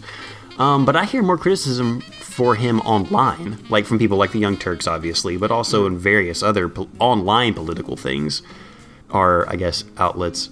Yeah, but then everybody acts like those places aren't serious. Sorry. Everyone acts like, oh, well, that's not real news. That doesn't. These are the far fringe. Like, well, it's too bad. That's reality. Like, I can't. The idea of 8 years of pretending Hillary Clinton is a great president. There's no way. There's no way. What I meant to convey with the whole thing about more accurate things being online is that it sucks that people don't actually research anything or actually read articles. They still, oddly, get a lot of their information from the news, or at least people who go out and vote. Hopefully young people will turn out and change things, though it's not helping with the Bernie Sanders campaign anymore, because I'm pretty sure he's not going to get the it's almost Democratic nomination. It's such a long shot at this point. Which is sad. I liked Bernie. I liked him a lot. He was the best candidate, in our lifetimes, by far. I mean, it's no secret. I voted for him. Obviously, in Ohio, didn't do much. The Ohio voting thing was very weird. They seemed shocked that I wanted a Democratic sheet, which I thought is weird. You don't make a weird judgment call when I'm asking for whichever ballot. I was also at a church. I don't trust churches. I'm sorry. Gross. I don't trust churches. You can't have a electoral... I guess it was fine. Our election day, it was fucking Hillary and Trump won, and it was 90 fucking degrees. Fuck you, Florida. That's like the worst day, Brad. I'm Fuck so you, sorry. Florida. Go do a flip. Go to a flip. I can do a hill kick. Go do your fucking twirl. A high kick, I mean. So, to get back to the 80s, a more simpler time, a time when we Yes. were just children and didn't even understand what was going on with the Reagan stuff. We come back from the opening. Kevin and Heather have gone to the antiquing because they Not didn't quite find yet. anything Not in quite the attic. yet. Hold up. First things first. Oh. Mr. Belvedere is making the tiniest carrot cake. I apologize. I forgot the Teensor carrot cake. It's so weird. It's like he bought like a pre-made cake in a pan that you just put in the oven or something. I don't understand what it is. It's like a tiny little square. It's like a 5-inch by 5-inch cake. It's really teens weens. And It's it almost like has- a microwave cake, but I Yeah. don't. Oh. And it's got little paw prints in it because Spot has stepped on his cake. I guess. Spot has gone out of his way to jump on the counter and step on the cake, even though those paw prints are disturbingly bigger than Spot's Belvedere. Yeah, I think there's foul play involved. definitely. So yeah, then Kevin and Heather come in with their amazing finds from the yard sales. What is the thing that Kevin pulls out? I remember it, but I don't remember the name of it. Yeah, it's some weird like toy or exercise thing with like 2 ball things and you kind of jump on it. Yeah, it's some sort of bouncy ball thing. Yeah. It's essentially like, oh, this weird disc ball thing is a new way to travel. Get vertical. You heard of pogo sticks? Fuck that. Do a twirl on this. It's the 80s. We don't have pogo sticks anymore. We got this thing. Oh, cool, I guess. It's weird. I don't understand. I mean, it's not moon shoes, which were the coolest thing in the world in the 90s. I mean, I understand those. This is like pre-moon shoes. It's like a moon disc. It's weird. They don't know what it is. I thought it was something that they made in the 90s for us, Brad. I didn't realize it was Yeah. recycled from the early fucking 80s, maybe even late guess. 70s. What the Who knows? fuck? Can we talk about Heather's jacket? We can talk about her jacket. It's a little kooky. It's a little kooks. I don't know if I like it or not. I don't know either. I mean, it's a denim jacket. It's got interesting black fringe on it. Yeah, it's doing a lot of things. I think it would be a better if it just didn't match her pants. Because you get too much of the Jay Leno thing going on. But I wear think I matching. like the jacket. Because it's got like the top part of like the lapel is like black like leather, I think. It And it's got, matches her like, black epaulets. belt. Like- The epaulets, that's the thing that's like, now that's an interesting choice. Not a bad choice. The epaulets are always, I think, can be really fun, and I think that she pulls it off here. Only thing I worry about is that there's an extension of like a black cuff at the end of her arms, and I think Yeah. that's part of the jacket. Could be. Not a huge fan of that, but as by and large, as far as Heather crazy outfits go, I like it. I'd I'd have to say I like it. I like on the side, it's got like 2 like little strips of black. Like on the side that are kind of neat. Brad, you are paying crazy attention to this jacket, and I like it. Listen, I like it. Listen, this podcast is all about fashion and hating Hillary Clinton and helping Mormons. So they went antiquing. Heather actually found a nice chair because it's one of the practical. She's like, "Look, you're going to need to sit down in your place. This chair's like $5. Let's get it." Kevin's like, "This is a stupid chair," but then Belvedere looks at it and says, "Wait a minute. This is actually a priceless antique. It's worth, well, not priceless. It could be worth $4,000 or $5,000 restored." I was like, wow, that's a lot for a chair. That is, especially in the 80s. So I actually looked up to see like antique Chippendale chairs to see what I was looking at. And of course, eBay, like there was a lot of like $700, $800. But then I did find on First Dibs a set of 4 English Chippendale walnut side chairs that do kind of look like this chair, circa 1770. For 4 chairs, Alex, how much? How much money? 1770? Yeah. How much? Fully restored? Yep. Maybe. I don't know. They look nice in the photo. $85,000. No. That's way too much. Way too much, Alex. Way too much. Okay. Well, Come on, I be heard reasonable. 17 something and thought something that old deserves to just be worth a couple of. I'm gonna say $450. No, that doesn't make sense either. Well, tell me how much it is. You're terrible at this. You're the worst. I'm not good at guessing Right prices. I would never wink it on Prices Right. No one has ever said, Alex, you'd be great at Prices Right. 4 chairs, Alex. How much? $85,000. No, that's way too much. $400. No, in the 80s they were trying to say it was worth $4,000. Alex, I just told you it's a similar chair. But this is a set of 4. Right. 4 chairs. I'm gonna say I'll go $8,000.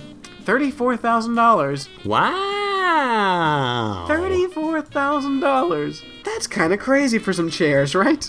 That is crazy for chairs. I mean, that's like the price of like a low-end car, like brand new. Yeah. I mean, roll-up windows, not power windows, but a brand new car for 4 chairs. Those chairs do look beautiful, though. Brad just sent me a little message with them in there, and they do look very similar to that chair. Yeah, that's $34,000 for those 4 chairs. I'm like, I guess they're nice. Like, I don't know. I just hate that style. Like, I really hate it. Like, I can't. You're not paying for the style. You're paying for the age at this point, like the rarity and the quality, I guess. I don't understand. Listen, guys, another tangent, because that's what this podcast is also about. I don't know if you've ever used the app Nextdoor. No. If you're not using it, you need to, because it's amazing. Basically, it's like super local. It's like a super local bulletin board thing.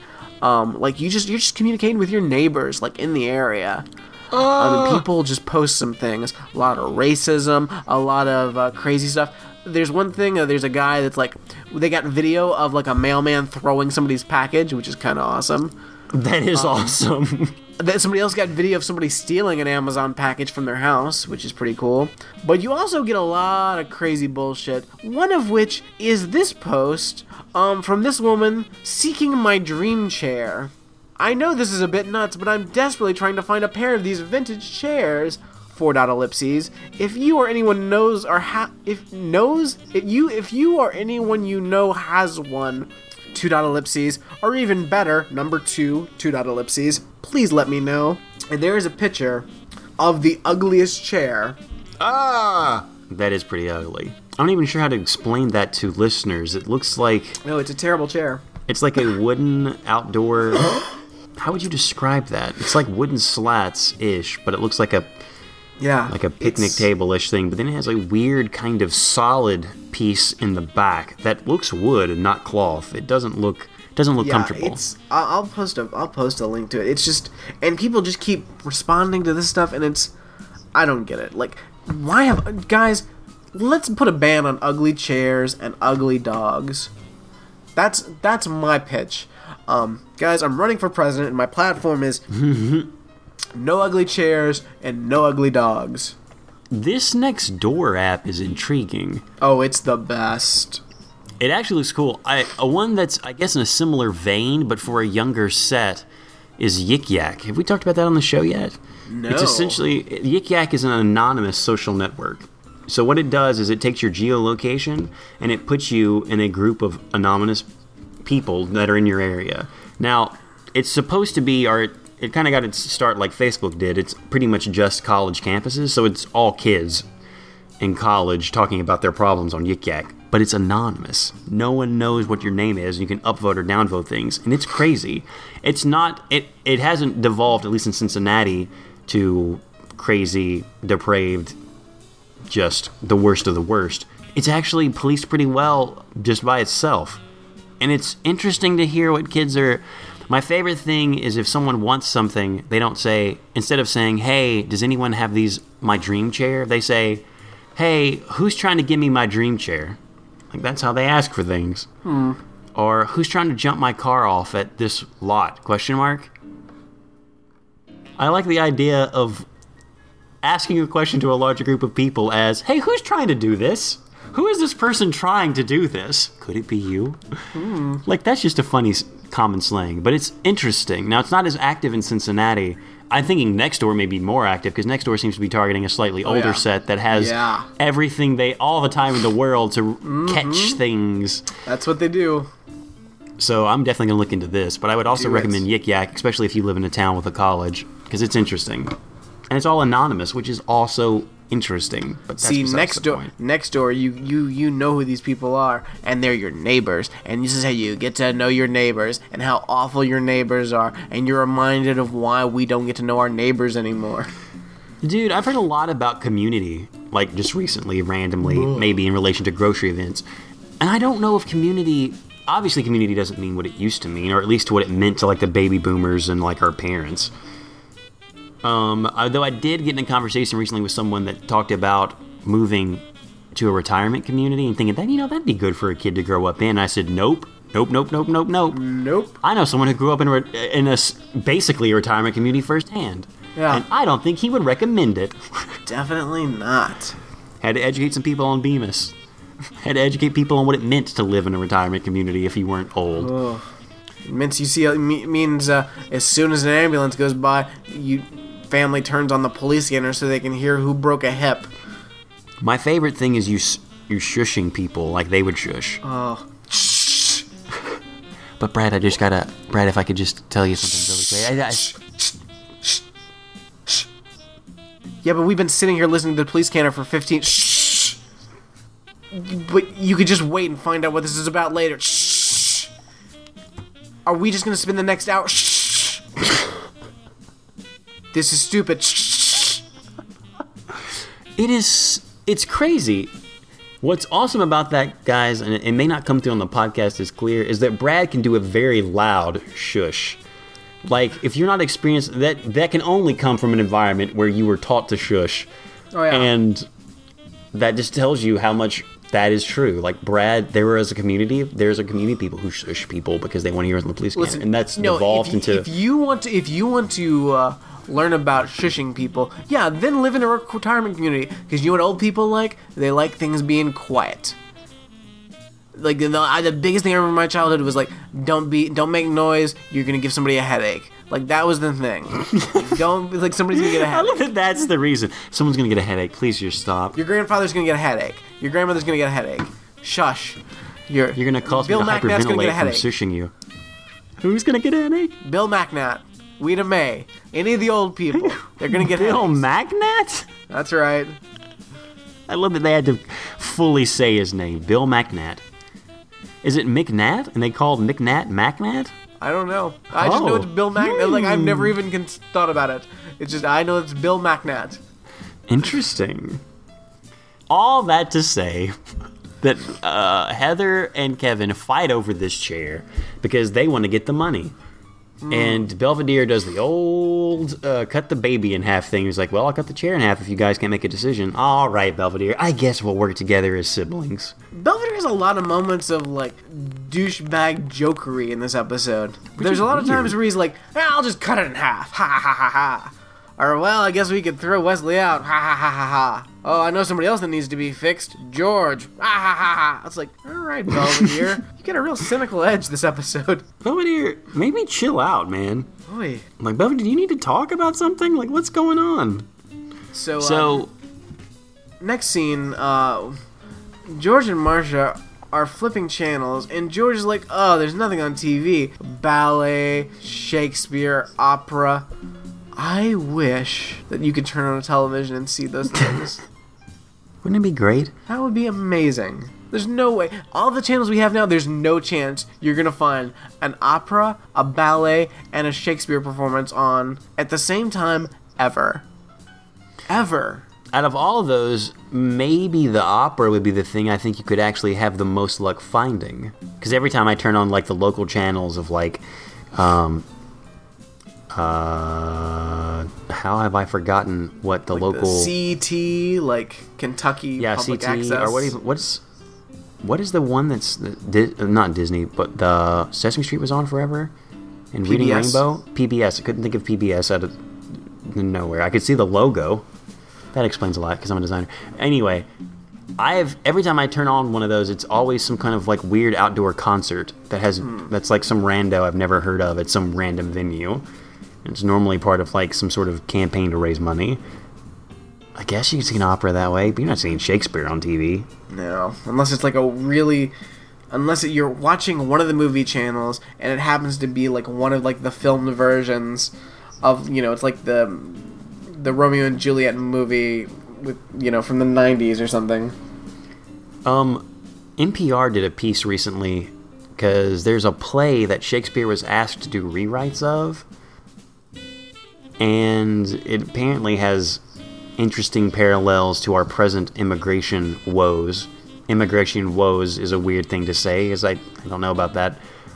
But it basically talked about, the play is about these people hating the fact that these people were coming to their country as refugees from a destroyed, like, war-torn world. Mm-hmm. And whoever was in charge said, we're not going to send these people home. That's what, be humans. Would you want this to happen to you? And the way Shakespeare put it, like, the whole NPR piece was, I want to say, was it Ian McKellen? It was someone who was delivering this in a new, like, adaptation of it, whether for either TV or fucking stage. And he was doing it, and it was awesome because, yeah, it makes all the sense in the world, and it's something that Shakespeare and the people back of that time, I guess, had problems with, but it's the obvious answer of, hey, be a fucking human. Don't be a fucking monster. Nice. So Shakespeare still has a place, and I kind of wish... You could turn on NPR and hear Shakespeare, but only, like, parts of a play that he didn't write, he did rewrites to.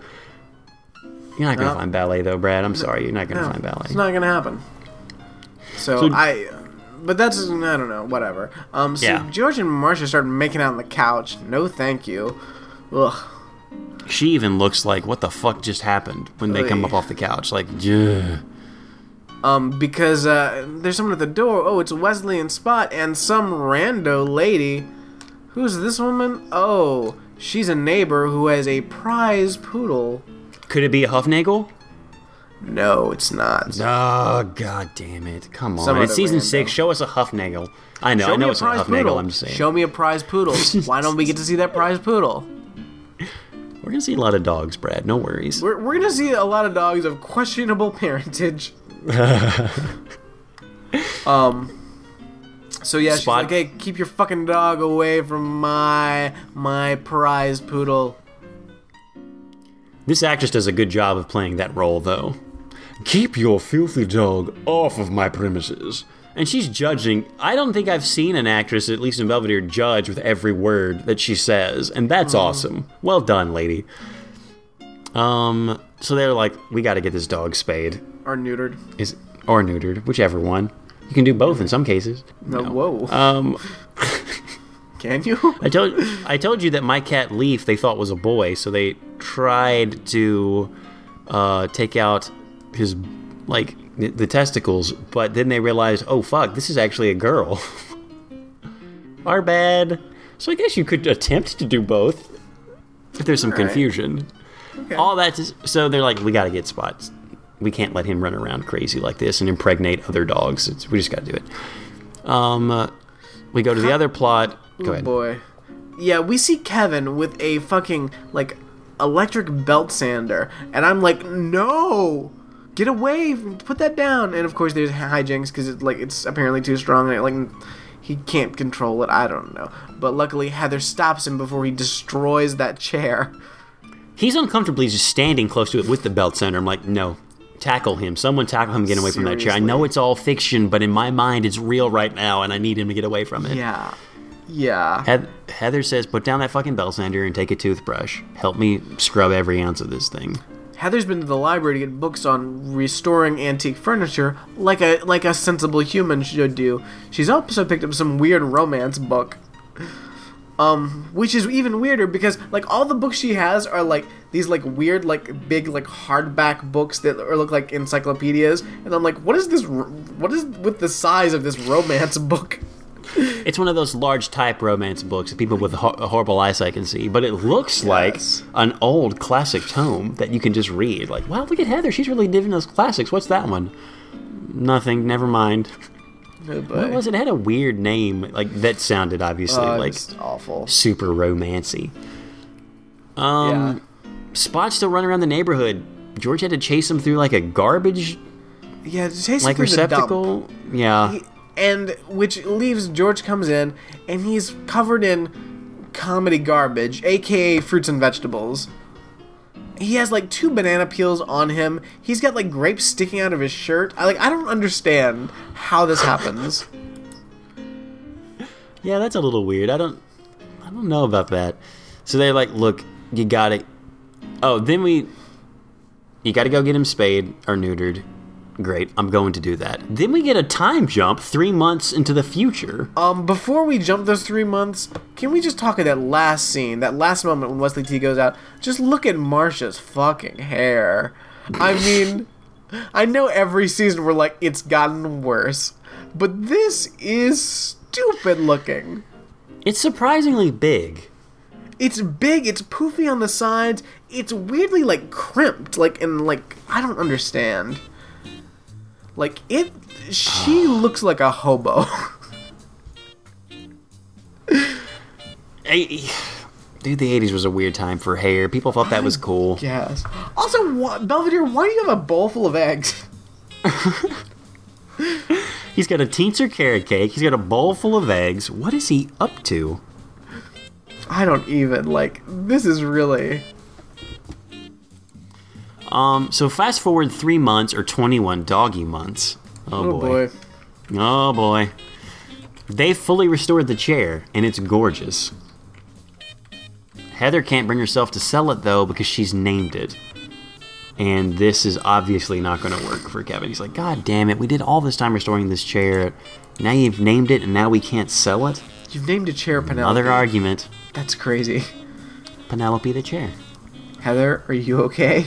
Dude, Heather... I have to ask if Heather's okay, because she's wearing, like, yellow tights, too. Or, like... It looks like almost a moss green. It could be moss green or like a weird yellow with a green skirt and a yellow top or a mustard top. I'll forever refer to anything that's clothing that's yellow as mustard, regardless. With her mustard top and her ketchup sashi, she's a real hot dog. Thank you, Mr. Heather, T. Yes, everyone is taken aback by the Penelope, and they're like, Heather, damn it. Then we're back. Ding dong. Well, first off, Bob Uecker comes down the stairs without any pants on. Belvedere, where are my pants? I've got them ironed. They're right here. Why don't you slip into them and I'll go fetch the door. Okay, then in comes an angry poodle woman. But what has she got? She's got a box of fucking puppies. And I'm like, yes, this episode just got so much better. What kind of puppies are these, Brad? I don't... Okay, listen. First of all, we have 2 dogs that are fucking adorable. They look like little golden doodles. I love them. And then we got a couple of dogs that look like Papillons. So I'm like, Spot's not a Papillon. A Poodle's not a Papillon. I don't know who the parents of these 2 dogs are, because they don't look like a Poodle and they don't look like Spot. What the hell is Spot again? I think Spot's like, I think he's a mutt, but I think he's maybe part Jack Russell and part something. Because, yeah, he doesn't look, maybe in colorization and, I guess, in actual spots-ish, these dogs, but you're right, this old woman is trying to pull something over on her neighbors, I'm assuming. Yeah. And you know what, she wouldn't have gotten away with it, except for one teensy little problem. Marcia defends Wesley T and says, look, Wesley T got that dog spayed or neutered. Definitely neutered. Definitely neutered. Spayed or neutered. Months ago. There's no way he could have impregnated your dog. And Wesley T says, well, about that, I got to the vet, and he basically bailed. He gave me this look, and you know I can't say no to the Spot, so he just left. I pocketed the money. Which is like, you have to get your dog neutered. I think it's cool not to. First spade. Because like, I mean, you're just gonna have a dog and like, assuming he says it, you're never gonna like, so you just, I mean, come on, just like if you're not breeding the dog, you have the dog fixed, like. Now, Brad, I'm not going to use a harsh word like crazy, but some animal rights activists would make a different argument. Well, if you're going to have your dog spayed or neutered, why don't you have your children spayed or neutered too? What some crazy animal activists would do is say, what they would actually do, because I see this at the dog show, they put up flyers, you're going to have your dog spayed or neutered? You might as well have a robot dog. That's silly. Yeah, and that's what they actually say. which is crazier than your theoretical. Leave it to reality just to be that crazy. Yeah. Dude, that's nuts. What do you mean? You might as well have a robot dog? That doesn't make any sense. There's a flyer, and I've seen it like both years that we went to the dog show now. Like, and there's like a photo of like a little like toy robot dog, and it's like, oh, if you're gonna have your dog altered, you might as well have a robot dog. I'd love to have a robot. Can I have both? Do those exist? I would love to have like a cute little like puppy, and yeah, I'm definitely gonna have him neutered. But if I could get a robot dog too, that sounds awesome. A question I ask. Well, okay, here's a fun fact out of nowhere. They've been doing studies about rescue robots, which may or may not take dog form. I don't know. And the question is, are they comfortable with a robot rescuing them in a situation? And they are. In fact, a human is more likely to believe they're going to be saved if a robot tells them so. Like if a robot rolls into a situation and says, "I will save you from this burning house. Follow me to freedom," and it trails off as it runs off, you're going to rally around that robot and get the fuck out of there. People trust robots for some reason. I don't know about that. Alex, would you trust the robot if it came up to you and said, "Come with me if you want to live, and we will get you to free."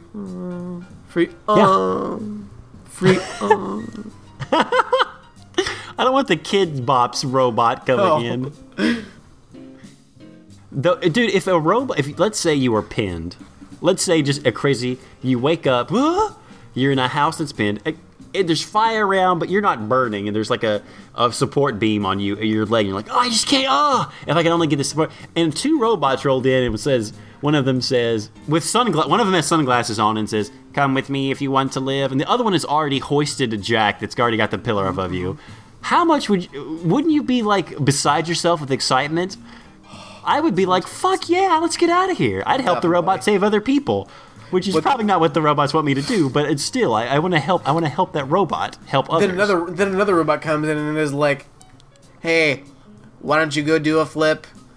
Hey, robot. Haha, just kidding. JK. I think that's adorable. Yes, I like robot helpers. I like robot, I'm trying to think of another word. Rescue robots. I like rescue robots. I like these puppies. But if you could get a rescue robot dog, hands down, everyone's going to trust that thing. Yeah. Let's go back to talking about these puppies. Let's talk about real puppies, though, not these weird protesters' robotic dog dreams. There's an agenda there.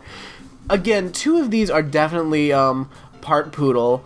Three of them are. There's like two cream ones and a black one that's definitely poodle. And then there's two Papillons that are definitely not spots. That bitch just threw those in the box and like, let's get rid of them. Like those Papillons can go fuck off. They're ugly. They got stupid ears. I don't like them. I think they got cute ears. Fuck off. Go to Papillons are the Hillary Clinton of dogs. If you haven't picked up on it, look what those dogs did in Benghazi is unforgivable. All those dogs do is take corporate money. Yes. Why are conservatives all about Benghazi and Hillary Clinton? Like, they don't even talk about the corporate stuff. I mean, there's other reasons to not like Hillary Clinton. Because they love the corporate stuff. Like, yeah, I mean, that's what they're all about. Yeah, there's plenty of problems with Hillary Clinton. The problem is the Republicans are like, oh, we do that same shit, so we can't really complain about it. But they also send people off to foreign countries to do things like that. I mean, people die in conflict. That's something both people, regardless of that's what both sides do, regardless of. But Hillary lied about it. Well, she kind of did, but didn't at all. What about George W. Bush lying about? What about all the lies that got us into the Iraq situation? Lies? I don't know what you're talking about. He's a hero. You're right, Brett. He's a hero. Papillons are great. How dare you slander the good name of Papillons here? Fucking ugly dog. You're nothing but a. Look at those little cream guys. Like, I want one. It looks like a golden doodle. They are adorable. I want it. Even the black one. The black one's cute too. I prefer the cream ones. What do you mean the black one is cute too? Of course the black one's cute. But like, it's unique. Those Papillons are like front and center in every scene the rest of this episode. And I'm like, get those dogs out of the way and let me see the cute ones. The reason I like the black one the most is because it's curious and it went into the kitchen all of its own volition on an adventure to eat food. And it chose a chocolate ding dong. I'm not sure if that one's going to make it, but that's besides the point. Idea. that's besides the point. I don't see him in the kennel later, but that's maybe a reason. Yeah. All that to say, they've got to get rid of these dogs. They're maybe Spot's children.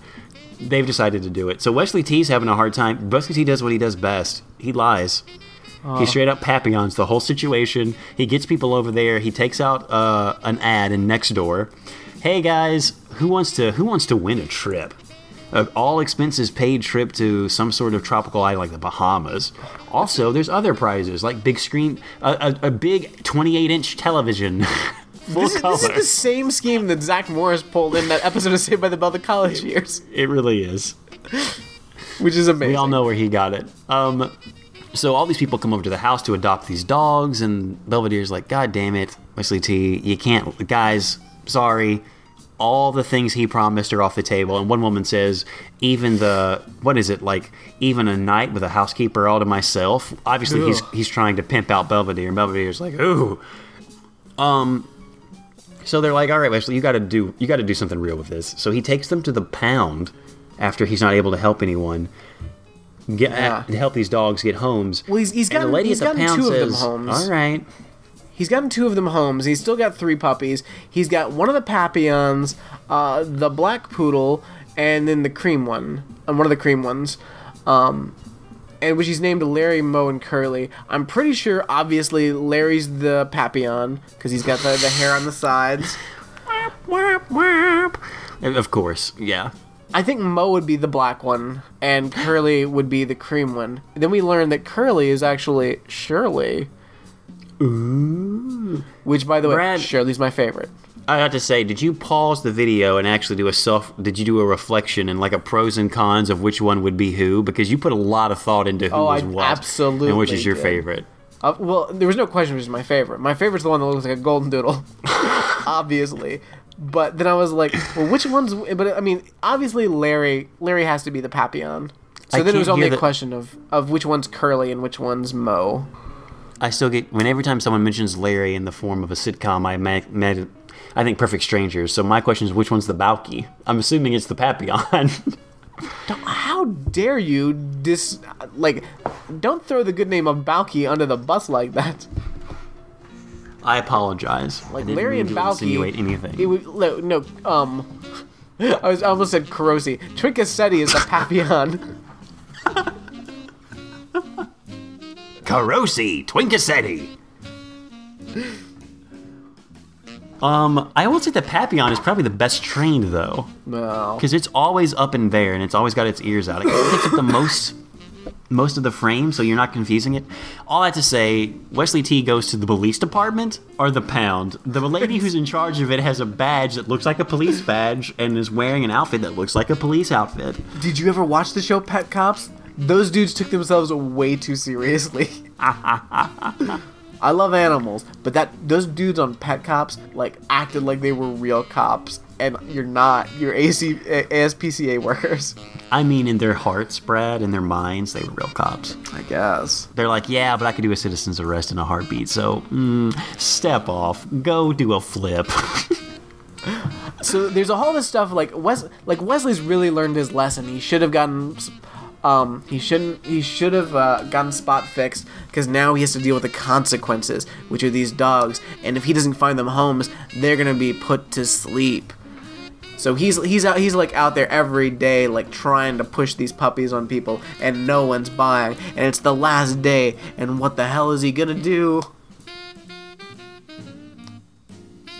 I mean, there's a whole montage where it's like he's trying his best to sell these things, 3-for-1 deal.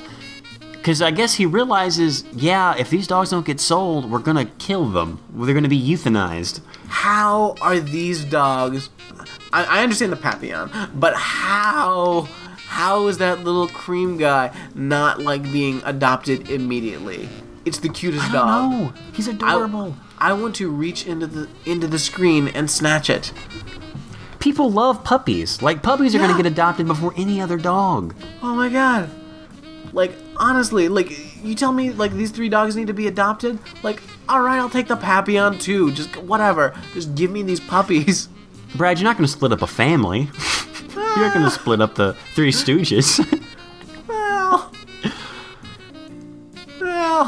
Larry can kind of go fuck off. Not interested. No, thank you. You're saying you would rework the Three Stooges. I'm just saying that, has anyone ever considered maybe Larry, Moe, and Shemp? Larry, Moe, and Joe Besser? Larry, Moe, and Curly Joe? Like, oh fuck, I'm sorry. Yeah, Larry. You said it. You sorry. said it. You can't go back. You're getting them all. You're getting all three. Three for the price of one. Moe, Curly, and Curly Joe. Moe, Curly, and Shemp. Like, why does Larry always have to be one of the Stooges? Listen. In fact, let's get rid of Moe. Let's have Curly, Joe Besser, and Shemp. The weirdest Three Stooges. The weird Three Stooges. So, Pet Cop comes in and says, "All right, I'm sorry, but these pups have got to go. There's some needles with their names on it." Now she's not that mean, but she's like, "Look, kid, we did our best. We got to move them to the back, out of sight, out of mind, out of life." And he's like, "No, you can't do that. You can't do it." And then Belvedere comes in and saves the day with a clown of all things, because Belvedere says, "Listen, I found some clown that's interested in adopting these puppies," and in walks a clown. Like a straight up clown. He's gonna use them in his clown act. But he needs to see Spot do some tricks first, which I'm like, all right, sure, let's see Spot do some tricks. Always. Spot does his tricks. The dude's like, all right, I'll get them all. Larry too, I guess we'll make Larry too. They get adopted, but then Belvedere, and Wesley T's beside himself, he's like, I'm so glad we found them all good homes. And Belvedere says something along the lines of, yeah, at least these dogs have homes. And then we pan the rest of the kennel, and there's one little hound dog that's like marked for death. We assume he's either like an actual ghost dog that, like, I think maybe if you leave the frame there for a second, he just evaporates. Defo. Like he's a haunt dog, one of those kennel haunts, or he's but he's already marked for death. And it's actually really sad, but it does teach you about being spayed and neutered. It's like, you know what? Wesley T learned a lesson. Yeah. And it took mortality of dogs to do it. Definitely. So we cut to the basement, and we forgot to say that Belvedere sat in the chair and broke it one day. Yeah. The antique chair, Belvedere decided to take a break from the dogs, who were all over the house, and like Belvedere basically blanketed the entire first floor in newspaper so the dogs wouldn't, they could get house trained or something. Fuck it, who knows? He almost sits on one. He almost sits on I don't remember which one. Moe. He almost sits on Moe. Moe, inches of his life, foreshadowing what may come in the kennel. All that to say, he goes to the garage to get away from the dog, sits in the chair, and cracks it and breaks it. Right. Blames it on Kevin, essentially, and he comes back in because the kids are trying to put it back together, can't. It's ruined. All that hard work, of 3 months of hard work, down the drain. And so he's like, oh, listen, I feel bad. I was the one that cracked the chair. So I just want to make it up to you guys. So here's a check. I played it out to both of you. $5? At this point, they think they're getting the big bucks from Belvedere's bank. He cashed in a Fabergé egg. He gave us like a 30 second of it. Like there's no Belvedere has all the money in the fucking world, and he gives them $5. They're like, well, hey, that's what you paid for it. You put months of work into that chair. It was worth $5,000. Well, should have sold it. Why don't you keep it in the garage where people might come down and sit? A car could have come in and crashed right into it. What the fuck's wrong with you kids? True. I got dogs to worry about. So that's Belvedere, really. I don't remember what the end is, as far as like what's the button. Oh, so yeah, everything's fine. And in the end, we hear Marcia off screen. Wesley, get down here. Spot buried Grandma Huffnagel's teeth. Up to his old tricks again. I guess Spot's feeling just fine. Cool.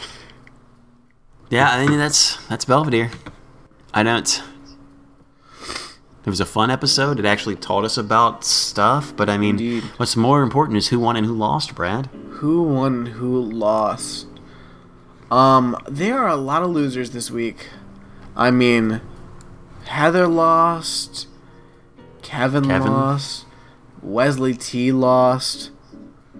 Belvedere had his treat stolen.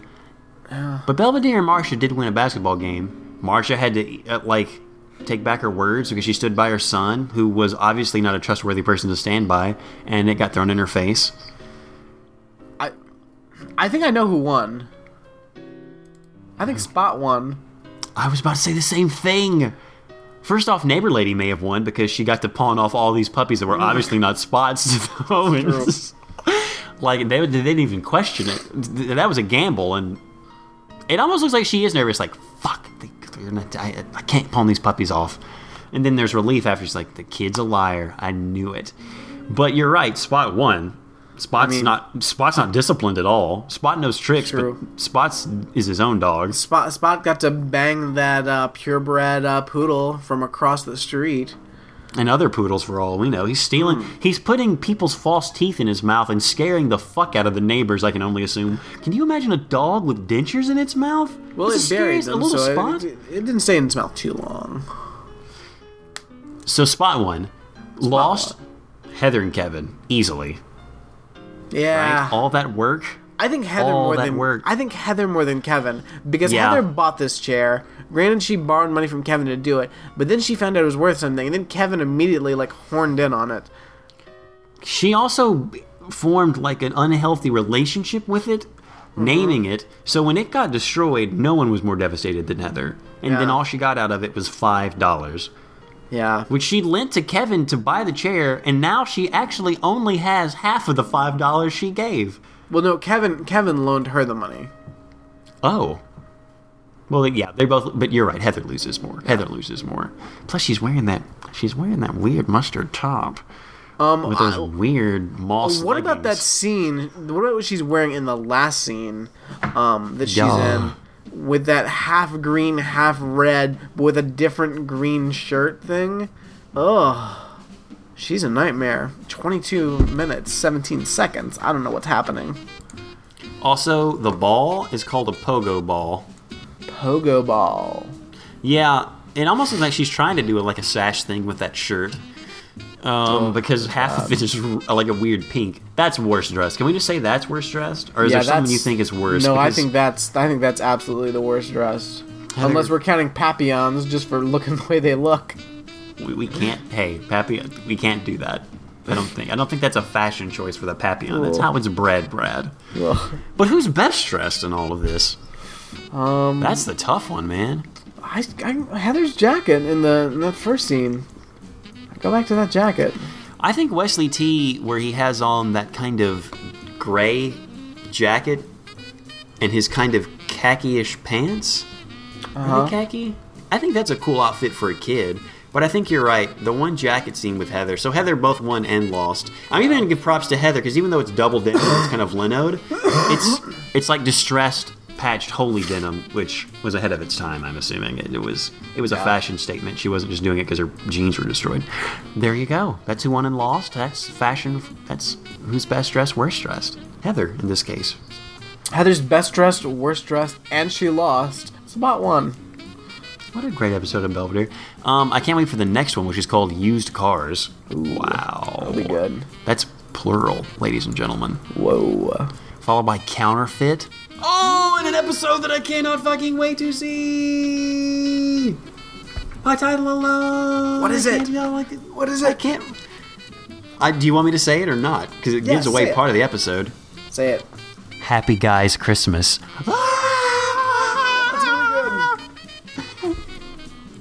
Guys, thank you for listening to Ramjack. We've really appreciated your ears. We've appreciated your attention. And we've appreciated your silence as you listen to this podcast and don't try to talk to us. We would appreciate if you did reach out to us, though. There's lots of ways you can do that. Yes. We don't have to talk about all of them. I would say go to the website and figure it out, right? RamjackPodcast.com. RamjackPodcast.com. There's a Facebook, there's a Twitter, there's all the things.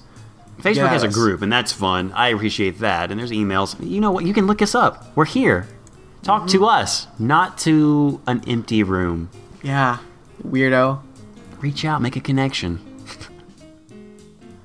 And speaking of that, when you're out there trying to reach out to your nieces and nephews, and you've got your fountain pen, and you're writing your missives. If you go a little astray of your list of pre-approved talking points by the court, if you stray out of that a little bit and you say something you shouldn't, just go in and replace it with I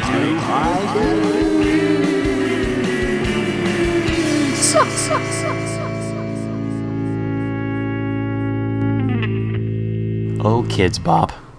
I'm just seeing more lists of these terrible Kids Bop lyrics. Did you just type in Kids Bop lyrics? Yeah. There's like 3 different articles I found about it. Okay, real lyric. I feel something so right by doing the wrong thing. Kids Bop. I feel something so right by doing the right thing.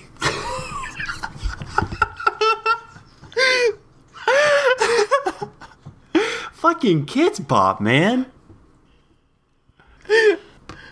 Club jumping like LeBron now. Voila. Order me another round, homie. Club jumping like Kids Bops now. Yeah, dance with me. We're going round, homie. Oh, that's terrible. When someone cuts your heart open with a knife, now you're bleeding. When someone breaks your heart open with a lot, now you're hurting. What? That doesn't even make sense. Doesn't even make sense.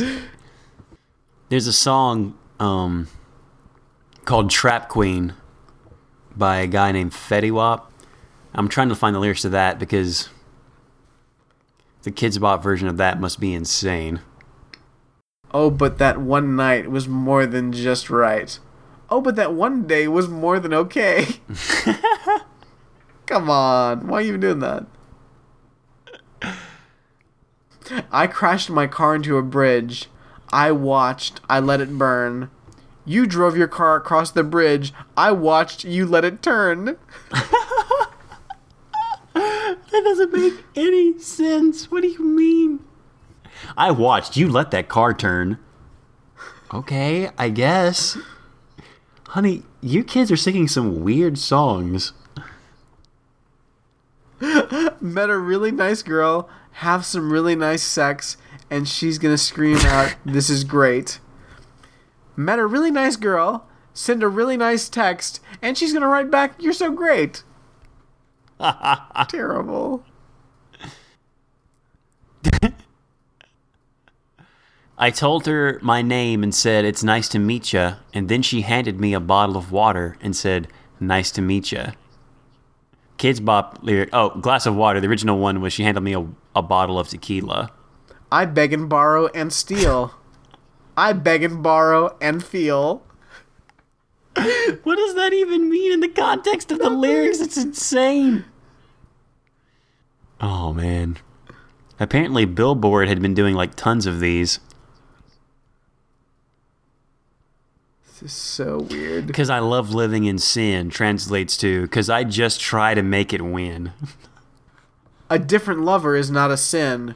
A different viewpoint is not a sin. Lover to viewpoint? Come on. I don't even know if that works. Definitely not. How about this one, which... Yeah, go ahead. You're too sexy, beautiful, and everybody wants a taste. 2, you're too pretty, beautiful, and everybody likes you too. Woke up in the morning with a strange tattoo. Woke up in the morning with a stranger hairdo. Woke up in the morning with a stranger hairdo.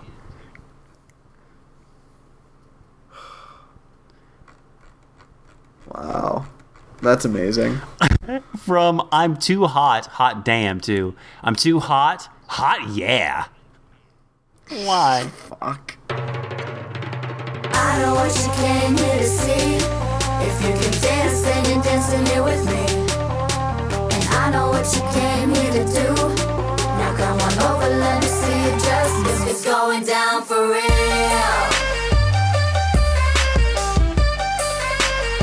It's going down for real. It's going down for real.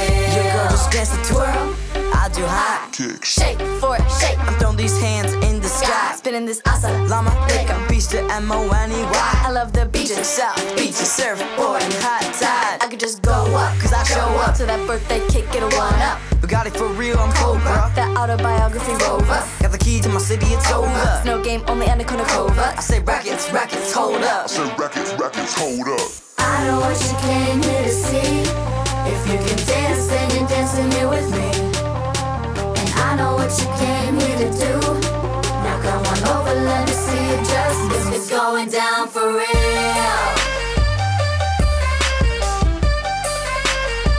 It's going down for real. It's going down for real.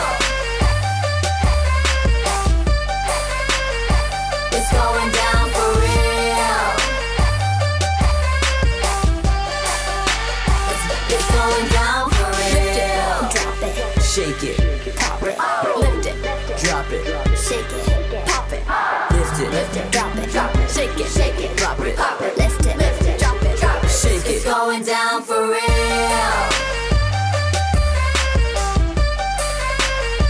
It's going down for real. It's going down for real. It's going down for real. It's going down for real.